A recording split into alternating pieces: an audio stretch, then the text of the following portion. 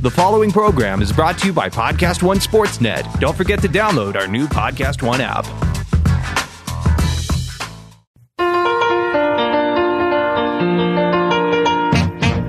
Hey guys, new feature here. I'm going to do a post-pod quick preview for you guys. So now that the pod is over, I know what happened. I know what to point out to you. And boy, what a pod. We went over 2 hours. A lot of college football, all the big games, some NFL talk.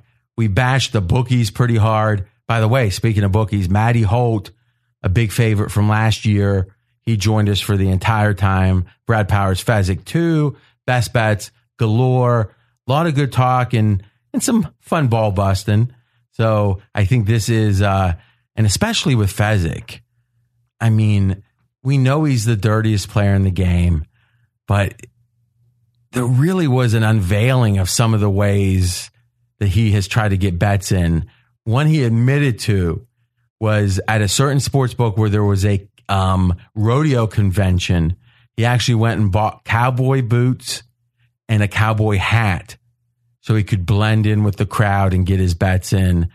Now, there's more detail than that, but it's that level of shockingness waiting for you with Fezzik's stories. So that comes up in just a minute. First, though, just one word, and this is an opportunity, really, from BetDSI. They have, now that we have, obviously, the NFL and NCAA football season kicking off, at BetDSI.com, they have a new 2018 Handicappers Cup. So how does this work? I will be making 5 picks a week. RJ Bell, myself. Now, you can compete against me. So you make 5 plays too, and anybody that beats me in any given week. So let's say I go 3-2, all right? I'm going to be happy with that. If you go 4-1, it doesn't matter how many thousands it is. Everyone gets a $25 free play from BetDSI.com. Now, if I go 0-5, now let's be candid, very, very unlikely. But if I go 0-5, everybody that wins a game wins their free 25. Now, over the course of the entire season, those that have the most winning picks have a shot at the $1,000 grand prize. And that winner will get a special tape segment on the Dream Preview, talking about how he did it, talking about, the next upcoming game, who he likes. You'll be right in the mix with Fezzik, Brad, me, Matty Holt, etc. The mysterious Mr. Mackey, everybody. So you'll be able to see my picks up at BetDSI, and all the terms and conditions are up there. But in general, the if you don't have an account, you can still win, like a deposited account, but you don't win as much. And then if you have a deposited account, you win the full prize. So it's one of those deals. Everyone gets a shot at it, but if you have a deposit in, I think the prize is like 10 times as much. So check out all those details. And oh, by the way, speaking of deposits or whatever, here's a special offer. And this comes with Podcast One. And oh, by the way, one more, by the way, the Podcast One other participants in this Handicappers Cup is John Taffer's podcast. John's from Bar Rescue, many of you know. His audience is participating. And Dennis Miller's audience participating. And again, I respect the broadcasting, a minimum for both those guys. And I know our audience is so much sharper. So you're going to be competing against all those people for the grand prize. But let's be candid, they're in trouble. All right. And if one of the Dream Preview guys don't win, well, I'm going to be a little disappointed. I mean, I'll blame you. I mean, I'm not going to blame myself for this, but I will be disappointed. All joking aside, I think we have an edge against those guys because I'm guessing there's not a lot of talk about how to find value in the point spread on Taffer's pod or Miller's pod. So here's the special offer this week. To help you get started with some extra bang for your buck, BetDSI is offering double your money on your first deposit.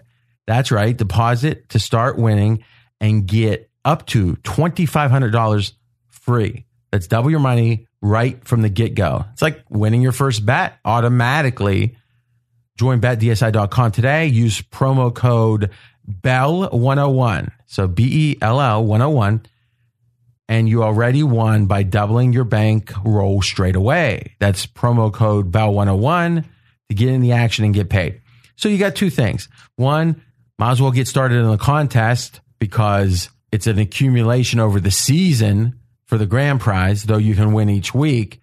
And in addition, if you do want to put a deposit in, you win more money on the grand prize if you win, but also you're getting your money doubled using promo code BELL101. All right, on to the show.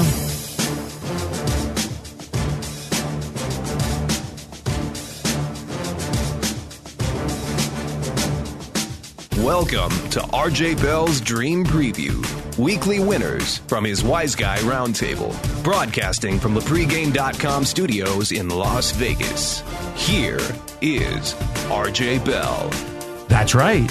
And it's the college football kickoff week edition with my Wise Guy Roundtable.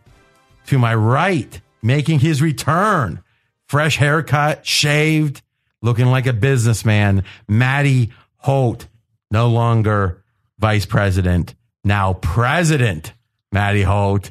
He's got his hands in the air. In front of me, Steve Fezzik. Oh my gosh, you're going to hear about his game of the year. Ooh, it was a good one, but he's talking. To my left, and he'll be anchoring today's edition, the guy with all the college knowledge, Brad Powers. I'm RJ Bell. Guys, we're back to the simple shows. We're going to take the biggest games of the week, Monday, Sunday, Saturday, including, Michigan, Notre Dame, Alabama opens up, LSU, Miami, et cetera, et cetera. We're taking about the 10. Does that sound right, Brad? Yep. About the 10 biggest games of the week. And additionally, we're going to talk a few NFL topics.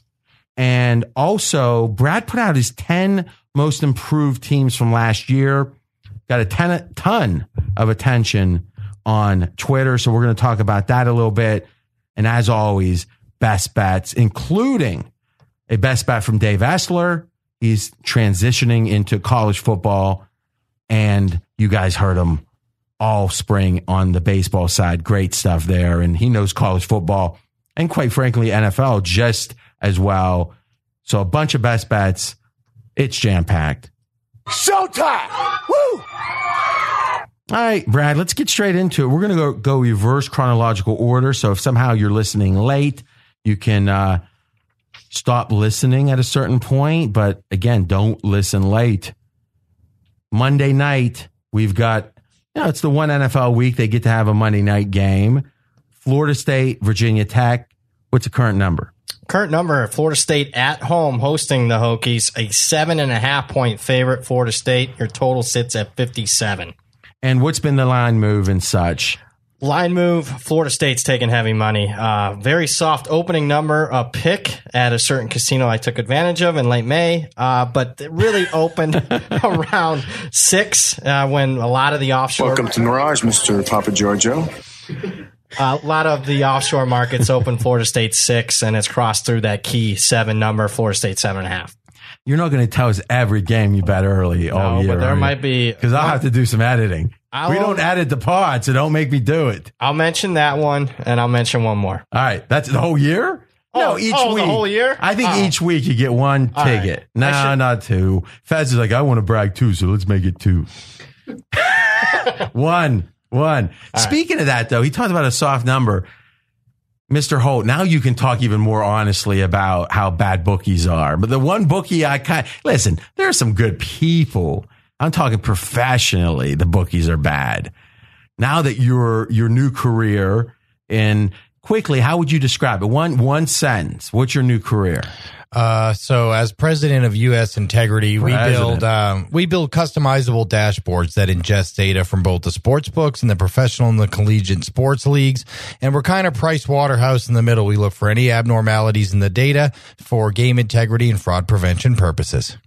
I think he said that before, exactly in those words. It sounds like a pitch deck he's got, and he's raising money. Let's just say this, guys. Don't bet against Matty Holt. Even without the VIG on his side, we're lucky to have him back. Let me ask you, though. I was listening to the radio coming in, and they were talking, and this is Vegas, so it's gambling talk. Apparently at the South Point, and me and the South Point have had some conflicts because I'm not afraid to point out what I disagree with. I'm not sure I'm right. History says I am more times than not, as I joke with my wife. But the fact is, I feel a need to point out what I consider BS. Right now, they have the New York Giants at 15-1 to win the Super Bowl. Does that seem like, Fez, if I went and shopped that, what can I get? I would have to feel you. So you don't have any idea what the future odds are right now? Not on the Giants. They're like so minimal, RJ. I would have expected the Giants would be like 40-1 right now. So we really don't need you speculating on what the Giants should be. But I'll take care of it, Fez. You relax and keep daydreaming about your game of the year that you won so easily. I mean, geez. He's like 30-1 at another prominent Las Vegas book. Yeah, and I'm looking right now at the odds I gave the AP recently, and this is a sharp line with 3 outs. So that's the way I tend to do it. Pick 3 good places, and it was 40-1. This is like maybe 10 days ago. How in the heck can it be fit? Boy, what would I have to lay? Minus 2,200? 22? Take back 15? Does that sound right? For the right VIG? If I wanted to say no? Yeah. They're not offering the no, though. I know. I'm saying maybe I should walk down and see if they'll take some. You should ask. I mean, what would you put the true odds on the Giants being? I would just look at any team lined at 7.25 and say, on the season win. Yeah, somewhere around 70-1 would be the true odds. I get they're heavy on the Giants, but do you have to go that low, like to make it where like no one else could? Like, it would be criminal if someone bet the Giants at this point at 15-1. Well, think about the Eagles that were like 35-1. They had a season win number, I believe, 8.5 VIG to the over, up to 9. They weren't at 7.25. You know, it dawned on me, Matty has to still do business with these books, so he's just going to be mum. Peace and love. Peace and love. I'll be the gadfly. I'll be here to call it like I say. I promise I'm never going to need anything from any of these sports books, so I'll always tell you the truth.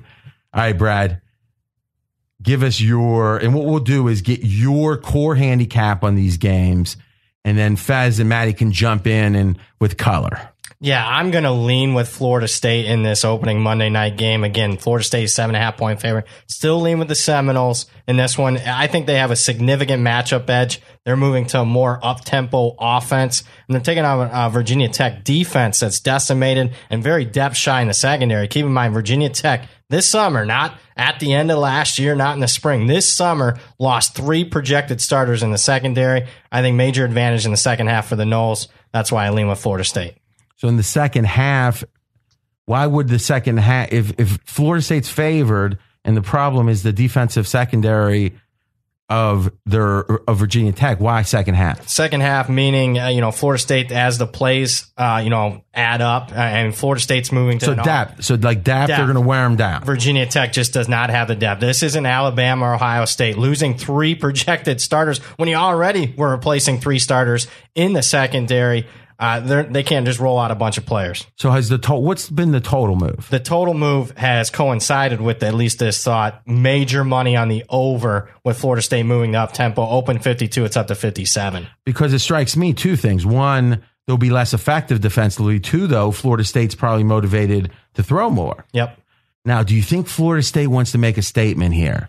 Last year was a historically down year, new coach. If they win 70-0 in front of the world, not that they could necessarily choose that because it's not that big of a spread, but don't they want some margin if they can get it? Absolutely. Faz, what do you think on the game? I'm leaning the other way. I'm worried about it. It's a first. So you're leaning for whom? Vatek plus the 7.5, RJ, and the reason being we crossed that key number of 7. God damn it. Who's they? Pronouns, pal. Florida State's going with a brand new system, as you mentioned, further, more up-tempo. It's not what the players are used to. It may take a few games to get it under their belt. There may be a few hiccups in September here. But so let's agree with the following. If you told me I had to bet it blind, first third of the season with a new coach and last third, and I can make two choices, fade or follow, or fade or back, I would 100% fade teams with new coaches the first third of the year, and then I would follow the third of the year. Middle, I'm kind of neutral. My thinking being, everyone gets excited about a new coach. That's the narrative, but truth is that you always hear those quarterbacks, Brad, and you watch the press conferences. I'm starting to really understand this offense. You hear that. Matty. And not only that, but I've noticed this the last couple of years, and we saw it again with this game. When Florida State officially announced DeAndre Francois as the starter, which we all kind of knew he's supposed to be the starter, we saw more money come in on Florida State. The guy who's already supposed to be the starter, but he got hurt last year, so maybe there was some speculation about the return from injury. But once that official announcement came, even though it was already relatively known, it actually caused some type of effect in the wagering market where people bet more on Florida State. Yeah, and it makes a lot of sense. Francois, more experience, more upside than James Blackman. And if you believe in high school recruiting rankings, James Blackman was a borderline 3-star. DeAndre Francois was a 5-star player. So just a more talented player behind center for the Noles. Buried in what Matty was saying, I think being announced as the starter was, like you said, 100% verification of his health, right? So it sounds like built into the number, that soft number Brad was talking about, was a chance this guy's not ready for game one, which would have been a downgrade, right? Yep. Okay. Any other thoughts on the game around the horn here? I think maybe, with the suspension here, we're seeing a lot of these games with suspensions early. We're forgetting how good of a coach Justin Fuentes is. And everyone's talking about DeAndre Francois, and I agree. He was super highly touted, and we never got to see a lot of him in action because of what happened in that Alabama game. But Josh Jackson is a good quarterback at Virginia Tech, too. They have a good quarterback and an experienced coach. I think people are a little bit forgetting about how good this coach-QB combo might be for the Hokies. That's Matty Hold'em, RJ Bell. Next game, Sunday, Miami, Florida, LSU. What's our numbers? Miami, and this one, keep in mind, in Arlington, Texas, in Jerry World, Miami, Florida, a 3.5-point favorite. Your total is 47.5. Miami favored over LSU. Now, do you have any sense of, with travel, my gut feeling is LSU, the Texas boys, the Texas fans appreciate LSU more, I would guess, than those, city slickers in Miami. Yeah, Miami's never played here. LSU's got some recent experience in this stadium. LSU's about 650 miles closer to Arlington than Miami, Florida. Miami, Florida traditionally as a fan base doesn't travel very well. I think giving LSU a 0.5 point to a point of home field advantage is certainly what I did when I figured out the power rating for a game. Okay, so starting this handicap, we've got Dave Eschler. So what he's going to be doing this year is giving us one free pick every week, best bet, and two other big, let's say, handicapping concepts, but game specific. Like, this team's home field isn't as good as you think or whatever. And if you really think about it, handicapping is about accumulating factors that the market's not accounting for. That's all. Really, ultimately, a handicap is, because if the market accounts for it, it's irrelevant, right? If it's priced properly, is what's pro this team, what's con this team, the market's not accounting for. You add up the factors, you have 2 points of edge. If you do, you bat it, Fez. Is that a fair way to kind of explain your approach? Yeah, 2 points of edge usually equates to about a 55% bet, RJ. That's what we're looking for. That's where the key edge is. Now, what's funny, though, about this, and this is 100% true, we got two great techs at pregame, and we've just launched a new contest platform, and it's version 1. We got version 2 coming out within the week. And I'll say this, go check it out. And we're going to have a super contest type thing. It'll be, I think, a little better than the super contest, because you're going to be able to bet later, or make your picks later and make your picks one at a time. To me, those are just disadvantages of the Super Contest because they're brick and mortar. It's paper. It's a lot of hassles. But why wouldn't you be able to bet 2 games on Tuesday and 1 game on whatever? Because they don't want their ticket writers having to do a second pass through, right? Well, on the internet, you can avoid, and mobile, you can avoid all that. But one of the techs is a huge believer in biorhythms, where he looks at your birthday and he'll say, between 6 a.m. and noon on this day, you're going to feel great. And this guy's a brilliant dude. It sounds like a bunch of gobbledygook, right? He's winning. He has a contest he started in baseball just as a beta test. There's like 60 people in it. He doesn't even know like what the DH is. All he's doing is looking at the pitcher's biorhythm. The freaking dude's leading the contest. I swear to God, he's number 1. So we'll keep an eye on that. I mean, imagine if he's got something there. But I'm still skeptical, but pretty amazing so far, at least short sample size. But he's got like 60 picks he's made already. Wow. Yeah. So I'll give you the name. I had to look it up and see what his username is. All right. So Maggie told us Loopy Beaver is the name. And I'm right? He's leading, right, Maggie? Yeah, I'll look up the record right now. Yeah, look up the record. All right, we're going to listen to Essler first. Here he is on Miami. He's talking about Miami as a team. The first topic I want to talk about, and this is an ongoing thing for me, 365 days a year. People remember what they saw last. And now I'm going to apologize in advance to Hurricane fans, but I'm going to use them. People remember last year, 2 consecutive Saturdays when they tore apart Virginia Tech and Notre Dame. They don't remember what happened next because it wasn't televised. They lost at Pittsburgh. They were crushed by Clemson. Then they lost in the Orange Bowl to Wisconsin. People remember what they saw last. They saw Miami's turnover chain on defense. What they didn't see was Miami's turnover chain on offense. His name is Malik Razier. 3 picks at Virginia Tech, 3 picks at Wisconsin. People didn't want to see their other wins. I don't blame them. By 4 over FSU, by 8 over Syracuse, by 5 over North Carolina, 1 over Georgia Tech. We can flip it around a little bit.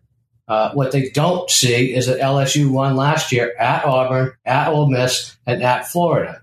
They see Mark Richt winning last year. They forget his big game losses at Georgia. If he didn't have all those, he'd probably still be at Athens. So what all this adds up to for me is Miami may be the trendy pick, but I'm not ready to go there. Okay, so Brad, any thoughts on his analysis specifically? See, I'm kind of opposite. I think people do remember last, and what they saw was Miami after starting 10-0, lost their last 3 games, and those games were on national TV, on ABC, all of them were. So you look at Miami, I thought they kind of faked it to that 10-0 start. I thought, generally speaking, they were overrated. Yeah, but here's what's funny.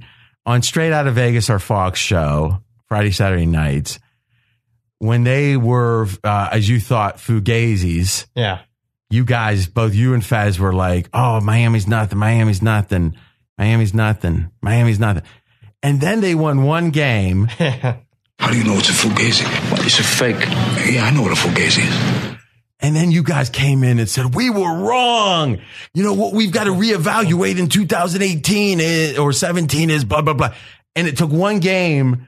I can't remember. Was it the Virginia Tech game, am I thinking? Or more the Notre Dame game. Yes, yeah. Notre Dame. Oh, my gosh, we were so wrong.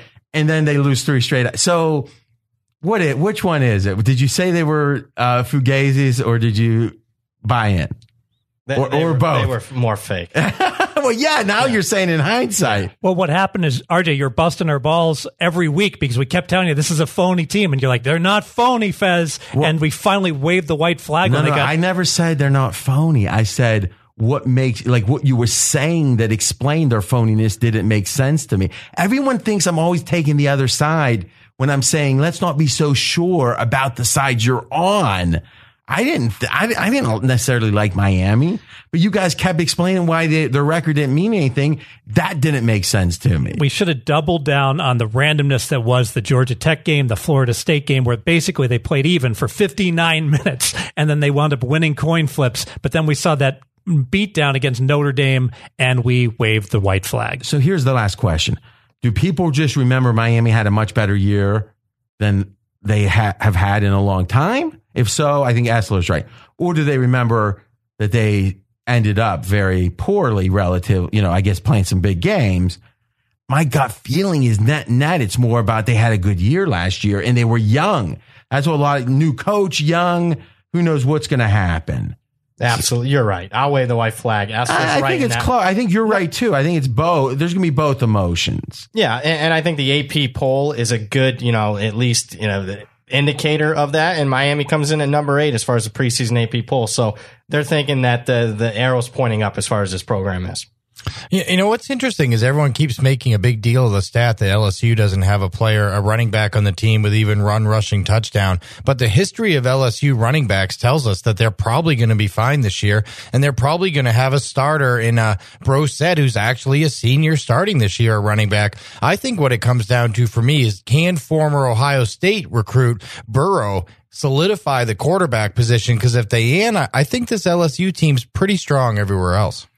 Is college at the best programs, Brad, like the NFL now, where there's a third and fourth string back that just got a bunch of talent? You just haven't heard of them yet. It feels like at LSU, the idea they're just going to have no good running backs doesn't make any sense. Yeah, I think generally at that position, I mean, obviously it's not quarterback, but I think that's the position at the 15 blue blood programs. You can roll out a lot of guys and have at least a productive season. And if we're going to talk about players and start comparing players and players, look, there's 2 players that are going to play in this game that are for sure going to get drafted in the first round, and they're Devin White and Greedy Williams, and they both play for LSU. His name's Greedy? Yeah, Greedy Williams. Is that his real Grady or Greedy? Greedy, Greedy Williams. Yeah, he got the name. He's a cornerback who's going to get drafted in the first round. That'd be a good handicapper name. Yeah. I want the bookies' money, baby. All right, Fez, any thoughts on this game? Well, my best bet, which is going to come later, is on the total in this game. Oh, so you're just going to, I don't want you to hint at it. But on the side. Okay. I like the fact that Brad made an adjustment for home field advantage, a quarter to a 1 point. I might go even further because it's game 1. So I think if there's ever a game where you could get rattled by a change by a crowd noise, a change in venue that you haven't been to before, the fact that this game's in Arlington, I might go a point and a quarter advantage LSU. How experienced is the quarterback for Miami? Malik Rozier was the starter last year. A lot of people banged on him, but he lost 3 of his best weapons. But at least he's been in big games. Absolutely. Joe Burrow, talented for Ohio State, never got the starting job. This will be his first career start.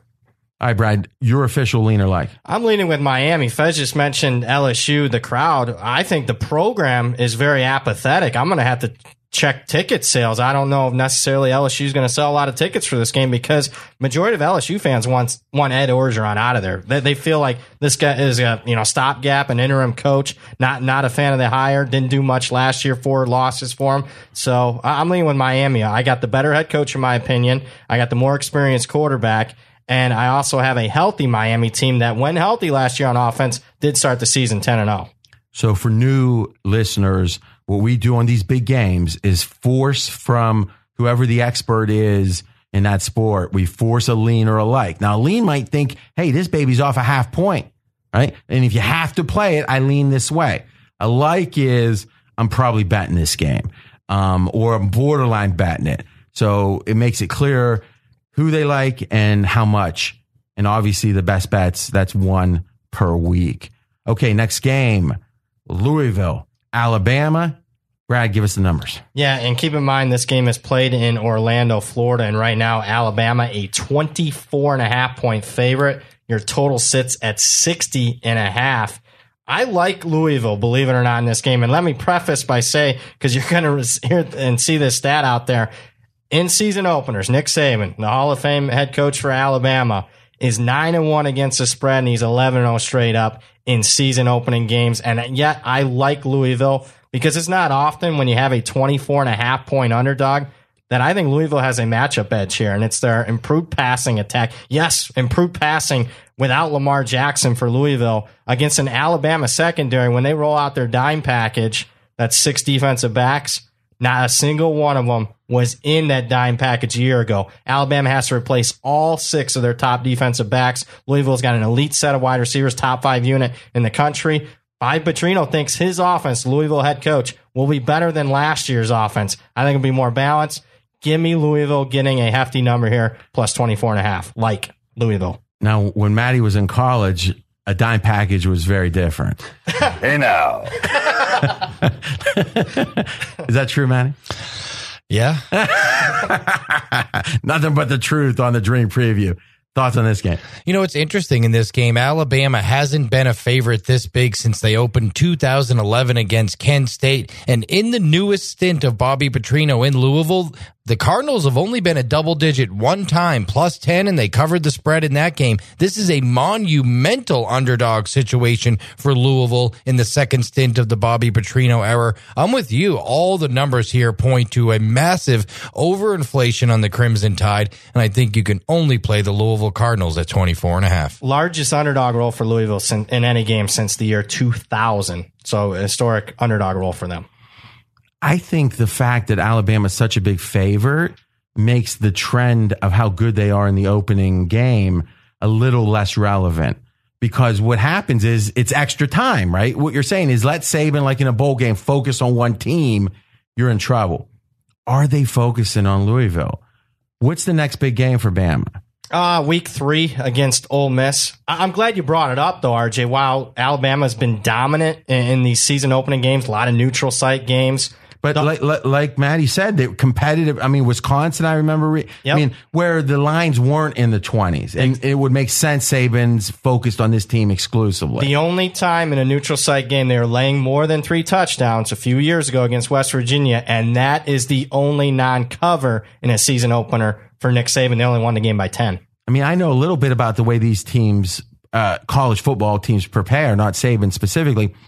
And it's usually, okay, we've got this day, let's spend it on Michigan. Like every team has their priorities of the season that they consider during their practice schedule. And it strikes me, are they spending a few less days on Louisville and a few more on Mississippi, perhaps, because this game, not a sure thing, but in theory, not super competitive? And maybe they don't show some of their best stuff. A little more vanilla. Yeah, I lean to Louisville. The book on Alabama is that I look to avoid, they're like the Patriots. I look to avoid betting against them. But if there's one subset where I'll look to do it, it's when they become a 20-plus point favorite, because oftentimes workmanlike effort Colorado State game last year where they don't, they like you said, they stay vanilla. They're taking the air out of the ball. They just want the game to be over. And if anything, Malinsky years ago, right here on the Dream Preview, would talk about the unders in the second half were very sharp when Bama had that big lead because they were taking the air out of the ball so much. My only concern with that is Jalen Hurts coming. Which is what I was going to bring up next, because the theory is last year we were a little cautious fading Alabama in these big spots because they had a good backup quarterback. Well, they're flipped, but don't we have a good backup quarterback? But if we got that red shirt count, do we know what games Hurts is going to be playing in as a backup, and what games is a third string guy going to be playing in? We don't. So that's the question, isn't it? Yes, it is. And I think one more key point to bring up in this game, because Lamar Jackson, the Heisman Trophy winner. But hold on, I think we're made, and I want to hear this, but I think that's a powerful point. If we knew that Hurts was going to play, let's say it gets to be a 24-point lead and there's 9 minutes left. If we know he's going to play, I want Bama, right? I guess if it's 24, I want Bama regardless. But I want Bama much more.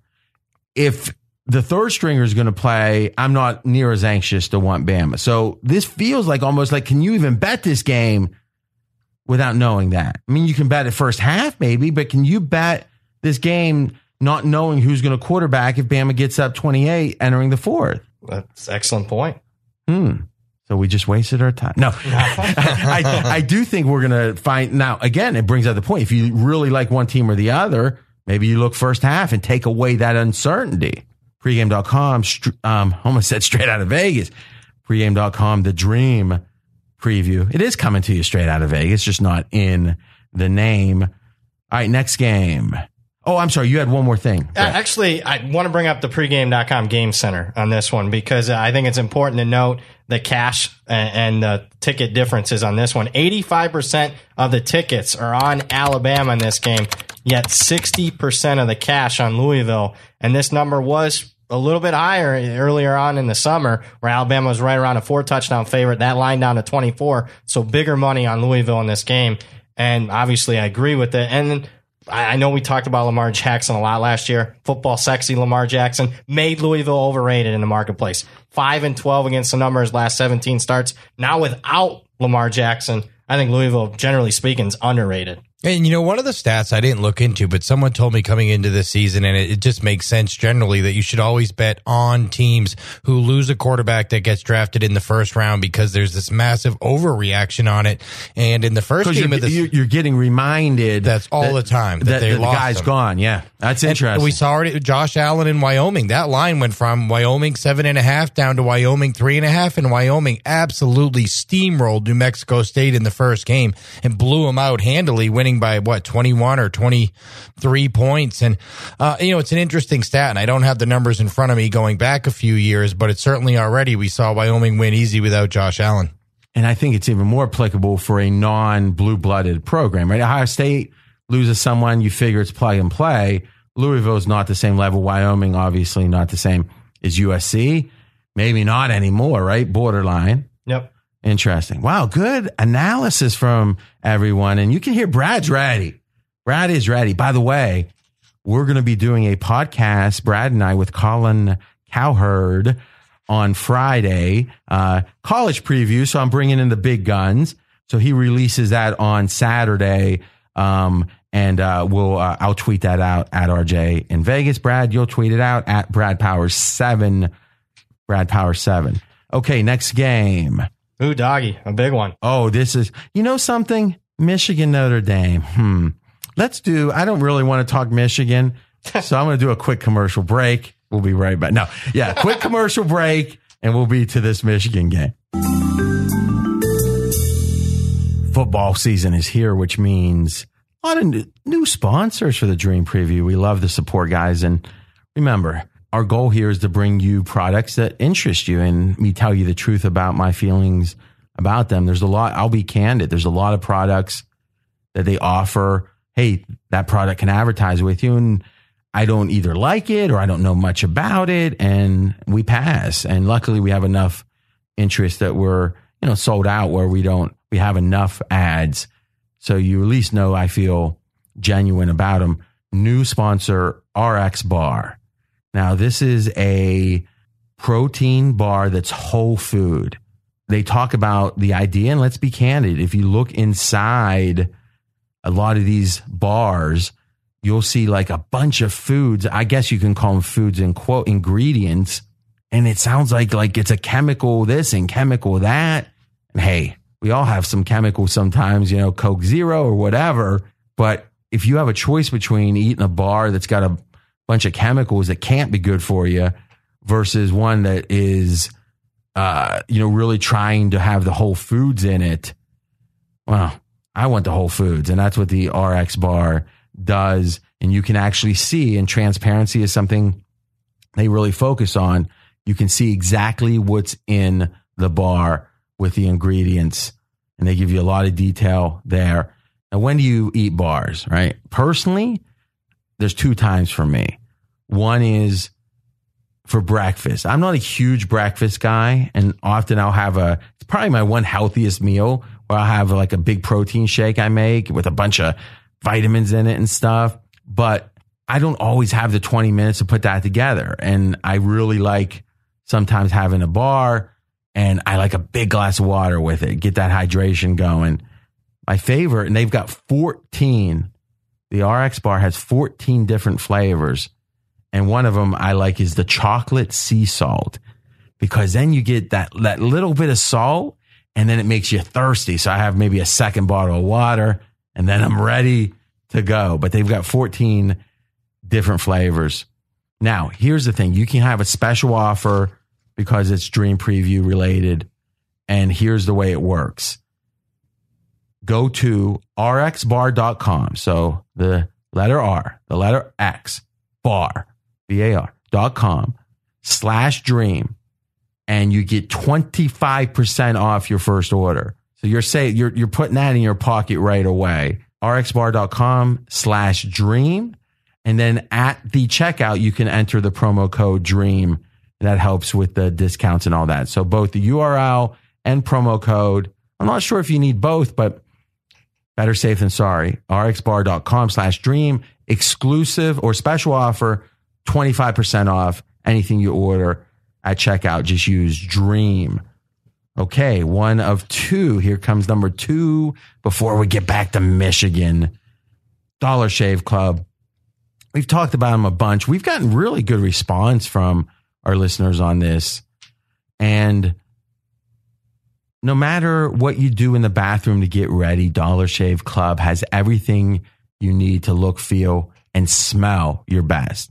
They have amazing shower stuff, hairstyling products. Hey, we're going to be going to video here. We're going to be streaming the taping of the Dream Preview, if you can believe it, here within a month or so.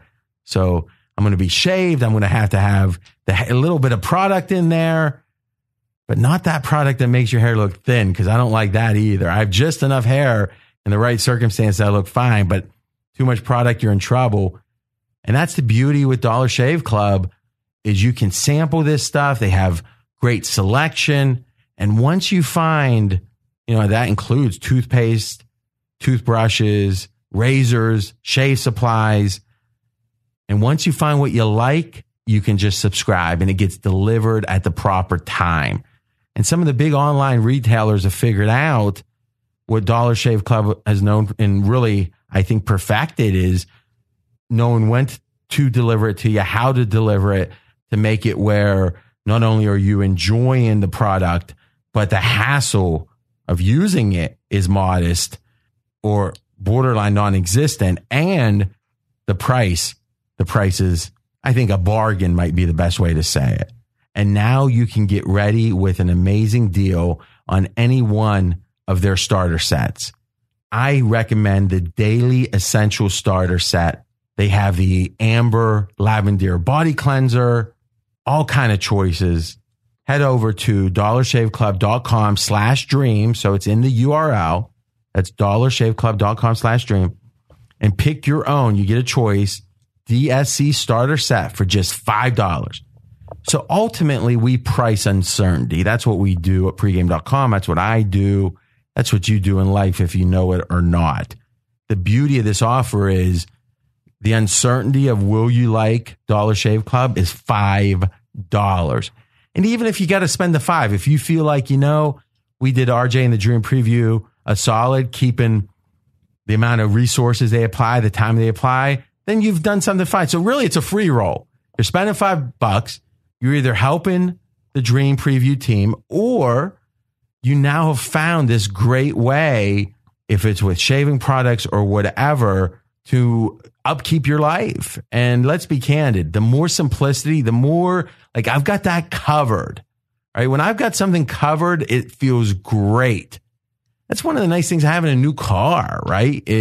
Or at least a car that really works well.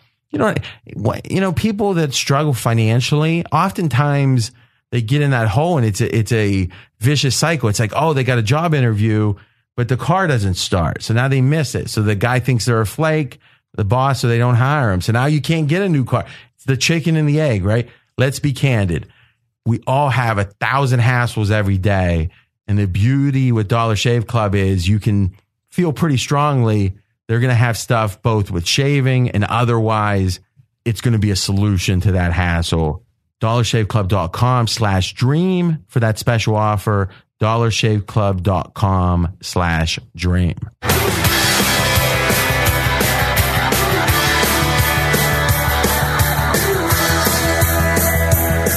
I guess we got to do it. Michigan, Notre Dame, go Irish, go. I mean, I'm neutral. Go ahead, Brad. What's the numbers? Yeah, Notre Dame, a 1-point home favorite. Games played in South Bend. Your total sits at 47. Notre Dame 1-point favorite over the Wolverines. Now, you've been talking a lot about your little ticket you got on this game, right? Do I remember that? I'm only allowed one. I mentioned Florida State pick. Well, let's just then talk about the line move, and you can all guess Brad had it early.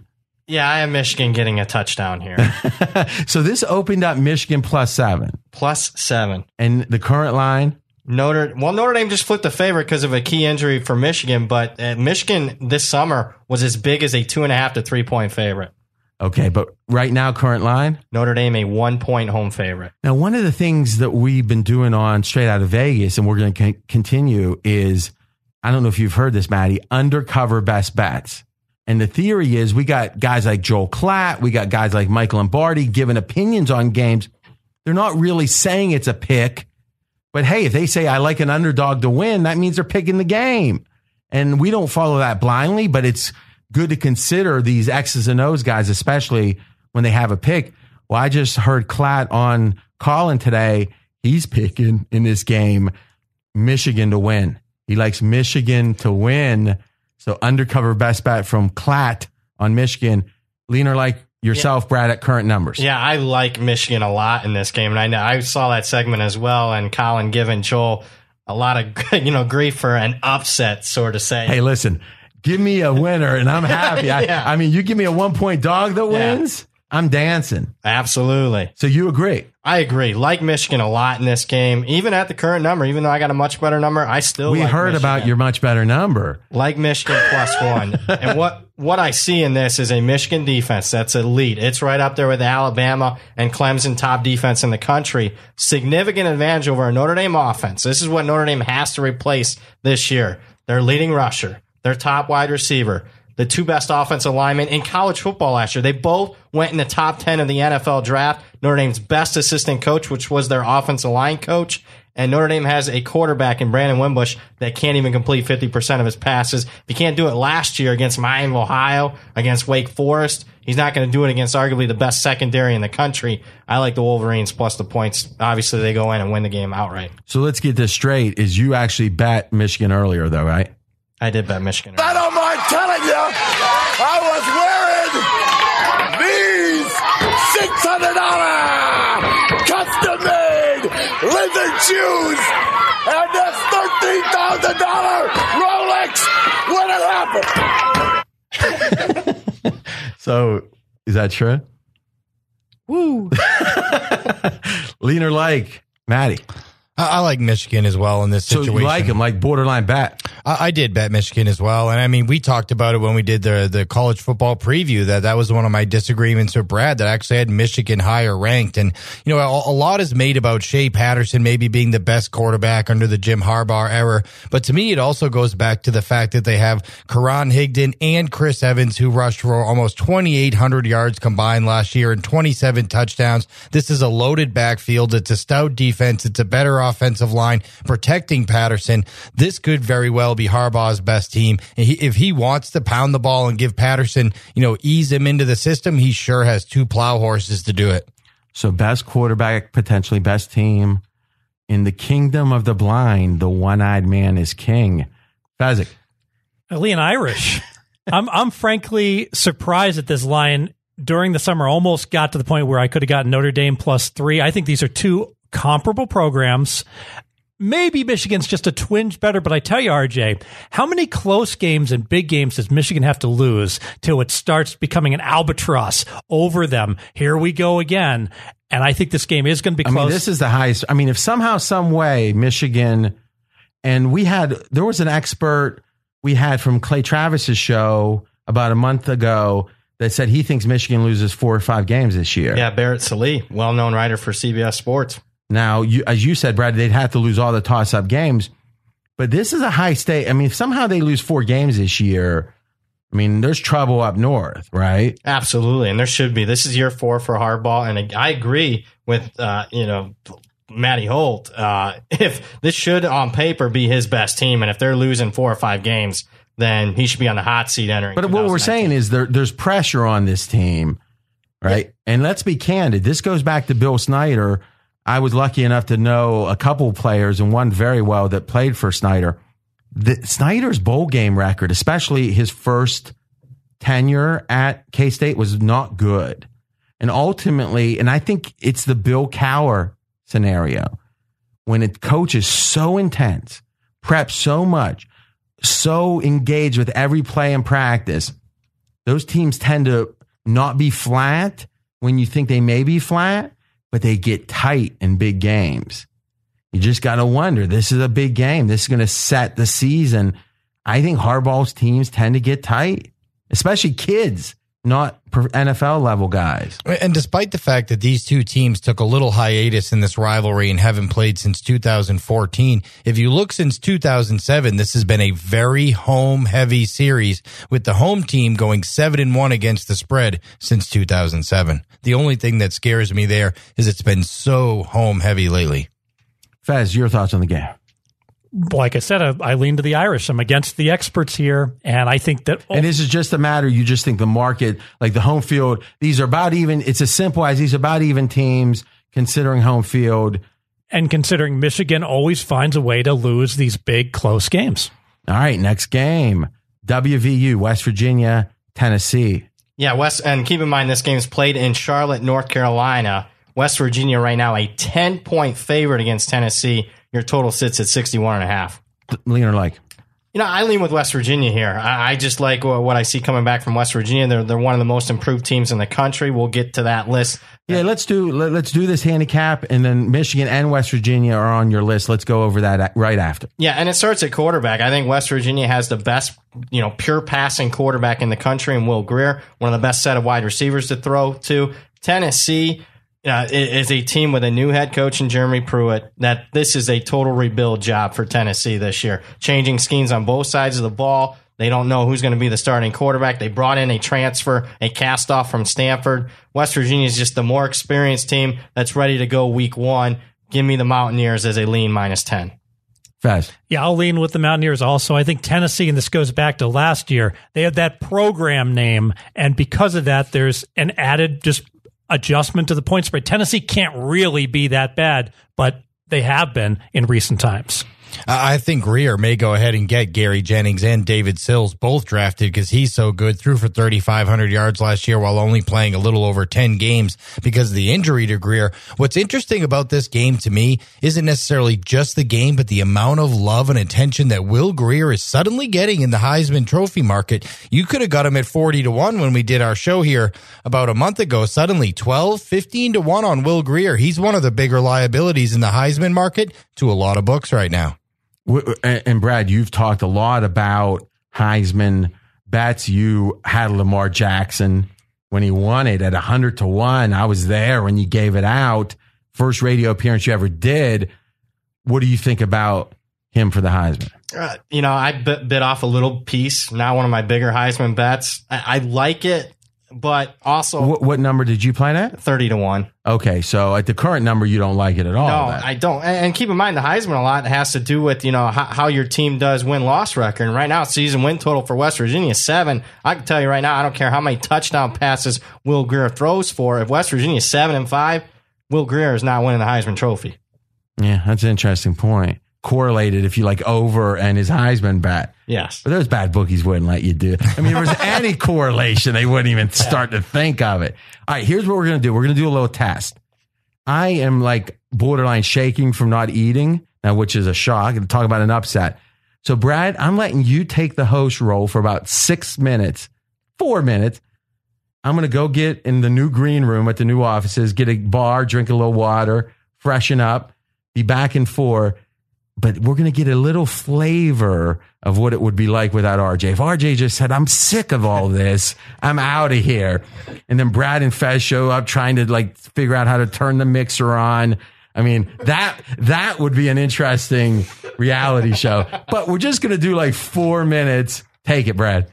All right, we got my lean on the game. No, horrible. Oh, wait, no, go ahead. We got my lean on the game, West Virginia. Maddie, your lean on the game. Yeah, probably West Virginia. I mean, it's one of those situations. The big surprise here is that these two teams, despite being less than 400 miles apart, have never played each other. This is the first ever matchup between these two teams. I actually found that amazing when I saw it, that because their geographical location, they actually hadn't played each other before. I just think there's too many different things going on. Switching to that 3-4 defense is probably going to leave that Tennessee defensive line really vulnerable to both the run and the pass here. Too many weapons for Grier. It's hard not to lay the 10 here. Yeah, and also West Virginia, if there's going to be a showcase for Will Grier early on in the season to get that love, I mean, if they're going to tack on an extra touchdown, I think that's more likely not. Fez, you've been disagreeing with me all podcast. What's your leaner like in this game? No, I lean with West Virginia. Just like I said, Tennessee, a program that has just been overrated for the past few years. All right. That's it? That's it. All right. Thanks. Thanks for that one. Moving along. Hopefully you got a little bit more on this matchup, Fez. Arguably, between this game and the Notre Dame-Michigan game, two biggest games of the weekend, Washington taking on Auburn. This game played in Atlanta, Georgia. And right off the top, I'm going to say this is Auburn's third straight game played in this stadium in Atlanta, the new home for the Atlanta Falcons. Right now, Auburn, a 2-point favorite. Your total sits at 48.5. Instead of giving my opinion first, I'm going to start it off with you, Fez. Lean or like in this game? Hold on. I'm back for a minute. All right. First off, I'm surprised Mackie wasn't sitting in my seat. Like, couldn't you see him here, like, ready to take over? I think you guys, and I thought that's what I said, I think you guys should go into your top 10 most improved. Fair enough. That way it can be more conversational on those, and then we'll, so. Sound good? Yes, it does. All right, I'm back to the green room. All right. Fair enough. Swerve here. Top 10 most improved teams. I'm going to go, pretty fast paced here between and most improved teams. This is not necessarily win-loss record, and I think a lot of people got it confused when I tweeted this out. You can follow me on Twitter at BradPowers7. My most improved team, as far as my power ranks, from the end of last season, when the teams finished up their season in 2017, Ball State, believe it or not, is the only team in the country I think is actually 10 points better than what they were a year ago. So on a neutral right now, I would favor Ball State by double digits over last year's team. Followed by Florida. I got them about 9 points better. Michigan also about 9 points better. West Virginia, the team we just talked about in the Tennessee game, I think the Mountaineers from the end of last season are about 8 points better than they were a year ago. Nebraska is next. They're also right in the mix there. First year under Scott Frost. BYU off a terrible season a year ago. It's about a touchdown better than they were a year ago. Kansas, again, this is improvement in a power rating. I'm not saying Kansas is a team that goes from 1 win to 5 wins, but Kansas about a touchdown better than a year ago. If I was taking a team that's going to improve the most in a win-loss, it'd be Baylor. I only have them about 6 points better than they were a year ago, but I have Baylor going from 1-11 to right around 6-6, a 5-win improvement. And then finishing up Georgia Southern out of the Sun Belt, about 6 points better, and then Michigan State out of the Big Ten, 6 points better. Guys, any team stand out to you? You agree with, disagree with? I'll start off with you, Fez. The one that stood out was Kansas. I know that they were horrendous last year. Can they really be a touchdown better, and why? I think they can be a touchdown better. And keep in mind, even though I have Kansas a touchdown better than what they were a year ago, and you compute that power rating into a win-loss, given a win percentage for each of their games, I still only have Kansas's season win total right around 2.5, which is what it is in the marketplace. And if they don't get 3 wins in their first 3 games, those are the easiest. You're not going to be cashing a season win total, because still, even with that improvement, I think Kansas is a double-digit underdog in every single Big 12 game this year. The one that stands out to me, too, is Michigan State. That's one that I thought, certainly was ready for the bounce back. And we saw a little glimpse of it last year in a couple of situations, including against the Michigan Wolverines, whereas, a 20-point underdog. They went on the road to Ann Arbor and beat Michigan. So this is a team, we know they have the coaching. We know they had the pedigree. They had suspensions. They had infighting. They had all, they had somewhat of a rebuilding season anyway last year. All signs point toward a big positive change for Michigan State. So that would probably be my biggest agreement on the list by far. Yeah, and Michigan State's the most experienced team in the country as far as Power 5 goes, 19 returning starters. And even though, guys, I'm going to put this out here, and again, I put up in the pregame.com forums my season win total projections for every team. Even though I have Michigan State, one of the most improved teams as far as a power rating goes, I still only got them at right around 9-3 this year. And keep in mind, this is a team in the regular season a year ago that went 9-3. That schedule for Michigan State, it's easier than most as far as the Big Ten East, because they host Ohio State, host Michigan. But right now, in the marketplace, Sparty's still an underdog, home underdog in both of those games. Yeah, absolutely. The one I probably disagree with a little bit is the Nebraska Cornhuskers here. I just feel like Scott Frost getting a little bit too much love. We all know new coaches struggle sometimes coming into programs. And if you said, hey, Nebraska at the beginning of last year compared to Nebraska now, your power rating probably wouldn't be that much different. But after the disappointing loss to Northern Illinois and some of those terrible losses that Nebraska had, Northern Illinois at home, home. I think, all right, at the end of the year, that Nebraska team was so bad, lame duck coach. Maybe that team compared to them right now, because there's some new excitement, I could see it. But in reality, as far as the actual talent of the team on the field then compared to now, I'm not sure they're that much better. I'm glad you brought them up, because Nebraska, even though they're the one of my most improved teams as far as a power rating, my favorite season win total still left on the board. I just bet it yesterday because I found a 7.5 is Nebraska under 7.5 wins. They're getting way too much love, even though I think they're much improved. Way too much love in the marketplace right now. Everyone loving Scott Frost betting over their season win total. I do not see 8-4. I do not see myself losing that ticket. 2 quick thoughts. Welcome back. I just downed 1,100 calories in 4 minutes. Oh, wow. I'm guessing. Just Number 2, I wasn't even out of the room and you're already touting your Twitter account. Oh, I mean, it was like literally I didn't get out of the room. All right, I can't die now for a while. So we now know. No, great conversation. And I think the point you made at the end, Brad, being improved, it's all up in Vegas. It's all about market pricing. Like the best team, like Maddie could say, Patriots are clearly the best team. They can still be underrated. You can say they're the best team, but they're not. They're better than people think. Or the worst team can be overrated. Like the Browns last year, I think they were overrated. So it's all about pricing. Anything else you want to do on the top 10? Nope. And that was on your Twitter, right? It was. Speaking of Twitter, Maddie Holt, you have, you have your old account and one more? What's going on with that? I still have my old account. We have a company account at US Integrity, and I still have at Matthew Holt VP, which seems less prevalent these days. All right. You're listening to RJ Bell's Dream Preview.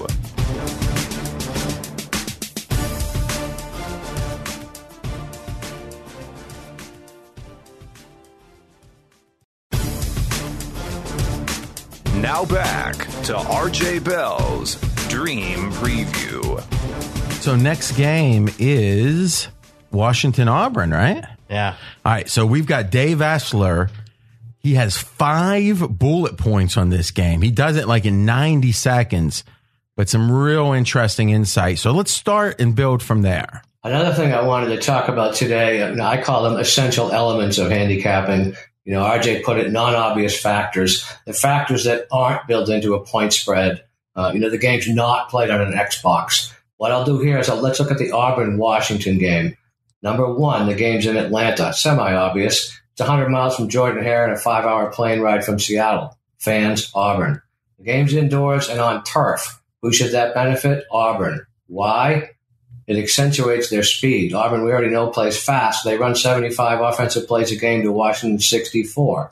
3, Auburn is deeper. We call me SEC biased, but the elite teams in the SEC are just deeper. And they've had a better recruiting class the last 2 years than Washington. So yada, yada, yada. 4, Washington has a great defense. Auburn plays Alabama and LSU every year. Washington doesn't see a team like Auburn, maybe Oregon, but Oregon killed them 13 years in a row.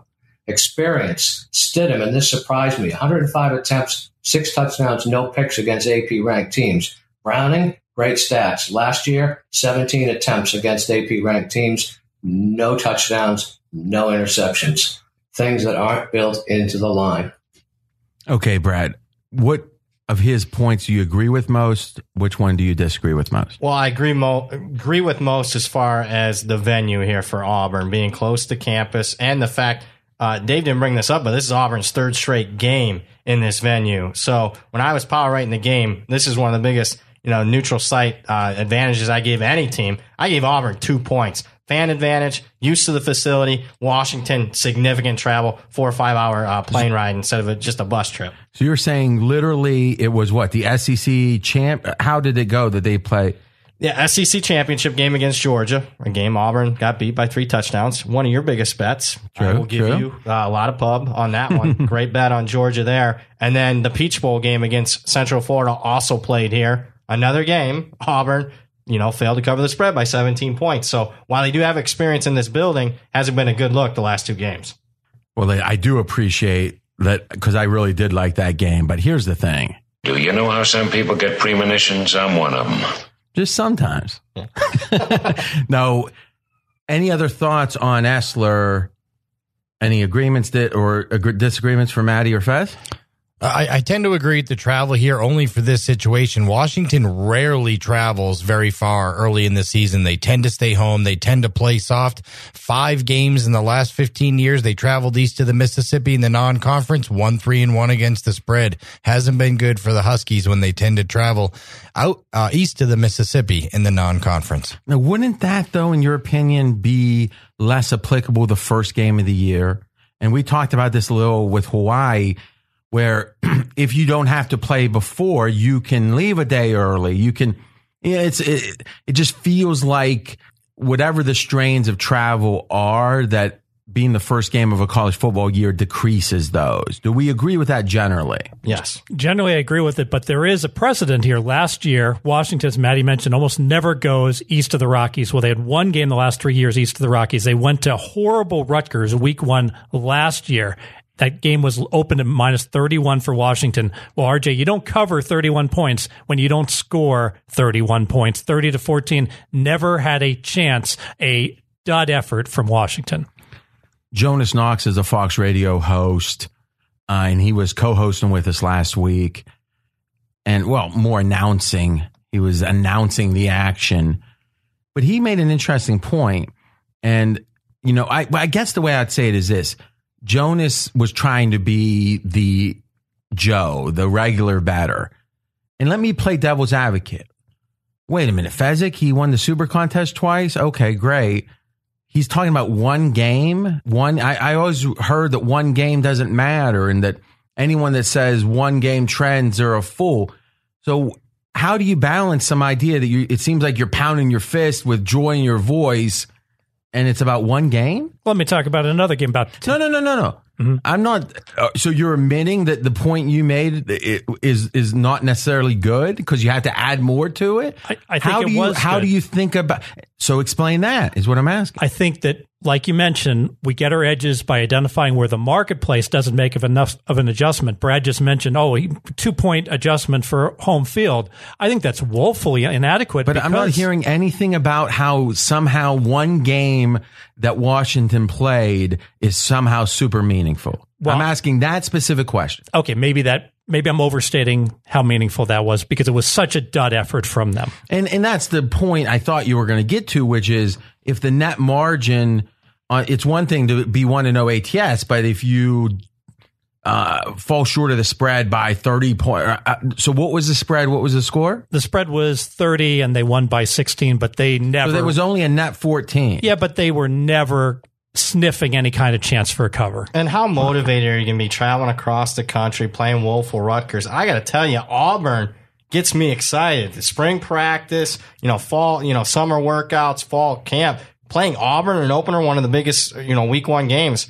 I'd be stunned if Washington had a dud effort as far as emotion goes in this game. My biggest problem here is the offense versus defensive matchup. Look, I love Jake Browning. I remember Jake Browning 2 years ago, but the Washington Huskies had a number 67 ranked passing offense last year with Jake Browning playing every single game. Their wide receivers are ranked 8th in the Pac-12 this year, and they just lost 2 more tight ends to injury. Yes, they do get Chico. So this year's rankings come from what? From the consensus. Oh, okay. Yeah. Okay. And they're ranked 8th. They're wide receivers / tight ends in the Pac-12. They're not any better at those positions. When he was at his best 2 years ago, looking back, all of a sudden you could say it was because they had Ross and the other speed receiver that they don't have anymore. I like Myles Gaskin in the backfield, but when I start breaking down the numbers here, I really ended up on the side of the Auburn Tigers. Washington's coach. Let's go around the horn. Where does he rank in the country? Top 20 for me. Top 20? Yeah. Top 5. Top 5. That's what I was going to say. So do you, I think that's consensus, wouldn't you say, Brad? Yeah, I think Peterson almost consensus top 5 coach in the country. So do you think you just thought I too just quick? said 20. Yeah. I meant Just like clearly he's in good. the top Clearly 20. good. Yeah. Okay. So it strikes me. I don't know if he's in the top 5, but he's clearly in the top 10. He's very good, very highly renowned. Did an amazing job at Boise State, turned around Washington. It just seems like this idea of the travel, like in bowl games, these week 1 big games feel like bowl games to me. And do we ever hear about travel in a bowl game? But sometimes it's about patterns. Why don't they ever leave Washington early in the year? And when they have, they didn't perform well. 3-1 against the spread. Last 5 times they traveled east of the Mississippi. And how far does that go back? I think it's like 7 years. Okay. Only 5 games, and it's because they don't do it. You know, Peterson and Boise, with an incredibly good Boise team, like 15 years ago, 12 years ago, went to Georgia week 1, and that was a competitive spread. I think it was 6, and Georgia annihilated them. Yeah, but that feels like almost like back that I'll never forget when Houston was running and shooting, and it was the first big Division I team to do that. I guess in the past there was different offenses that would do that, Miles Davis or whatever, but it was like a new thing. And then it was against Miami, and I remember it was like a Thursday night game. It's like, what's Miami going to do? And Miami just rushed 3, right? But there were 3. They were double teaming them. They still couldn't block them. Was that just Boise was mispriced because they were beating up on, the Utah States of the world, or was it the situation? How much of it, in the case you're bringing up, was the situation, and how much of it was just Peterson was such a great coach, he made that paper tiger look like a real team, but against a team like Georgia or whatever, he couldn't fake it. Well, I think it was the situation because when they faced top teams in other games during that era, they absolutely did well. That was the only time I remember Boise just getting run out by anybody. Before we get beat up on Twitter, Chris Peterson wasn't a coach. It was Dan Hawkins at the coach at the time. Chris Peterson did play Georgia in the Georgia Dome with Kellen Moore starting quarterback and beat Georgia 35-21 in a season opener. I want to say 2010, 2011. So before we get killed on Twitter. Well, no, listen, you can't talk for hours and hours and not make mistakes. Yep. The beauty is in real time, we're trying to figure this stuff out. So, and that's the thing. People think that professional handicappers are magicians. No, they're just spending a lot of time. They're very talented, and they're spending a lot of time on it. Fez is NFL first. He does amazingly well in college, even so. But, Brad, this is your specialty. Thank you. Yeah, and let me give props. Fezzik's record last year in college, far superior to mine. It shows randomness, yes. Right? So. He still kicked my teeth, and when it comes down to it, all that matters is the bottom line. So props to you, Fez. I do want to talk about the 2-point home field advantage because, RJ, I think it's worth 1, just the fact that Auburn's played their last 2 games in this venue, and I'll give them 1 for an obvious crowd advantage. So that's 2 points right there without even factoring in all that travel.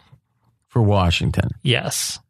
So can we handicap can you bet this game without deciding how big of a disadvantage? It seems like the big question here. I think you can break it down from a pure X's and O's standpoint. Look, everyone makes such a big deal out of Washington's, a defensive backfield this year. Maybe one of the top 3 defensive backfields in the entire country. Auburn's going to run the football. Can they stop the run? We saw this Washington defense struggle against power running teams. We all remember what happened. Granted, it was Alabama and not Auburn, but Alabama smashed this team when the 1 year Washington made the playoffs. This Washington team hasn't been great against the run. They will be good against those aerial attacks in the Pac-12. I don't know that their defensive strengths are best suited for this game. I tend to lean Auburn here. Is there a correlated parlay here? Do we look at Auburn in the under? The problem is I do a final predicted score according to my power ratings, and mine was like 28-24 Auburn, and the total's down to 48 from 51.5 as an opener, so the total's so low, I don't know that you can play under anymore. Okay, interesting stuff. Brad, you actually have a ticket on Washington to win the title at what, 40, am I remember? 40-1. Yeah, so... And they're like 15-1 right now. Yeah, there you But the fact, you should have been listening all spring. Next spring, guys, make sure you listen. But in a weird way, this game, you can't question Washington's motivation, right? Because the theory is they win this game, they probably can lose one more and still make the playoffs. Yeah, and right? I mean, after this game, win or lose, I still think Washington, unless they have an absolute dud, are going to be favored in their remaining 11 games. Is that, yeah, okay, interesting. Yep. All right, next game, we've got, the Ohio State Buckeyes, Oregon State. Big favorite. Give us the numbers. Yeah, Buckeyes up to a 38.5-point favorite against Oregon State, hosting the Beavers. So total 64. Let's start. What were the line moves during the Urban Meyer saga? Oregon State, before the Urban Meyer news, was, or I should say Ohio State, a 38-point favorite.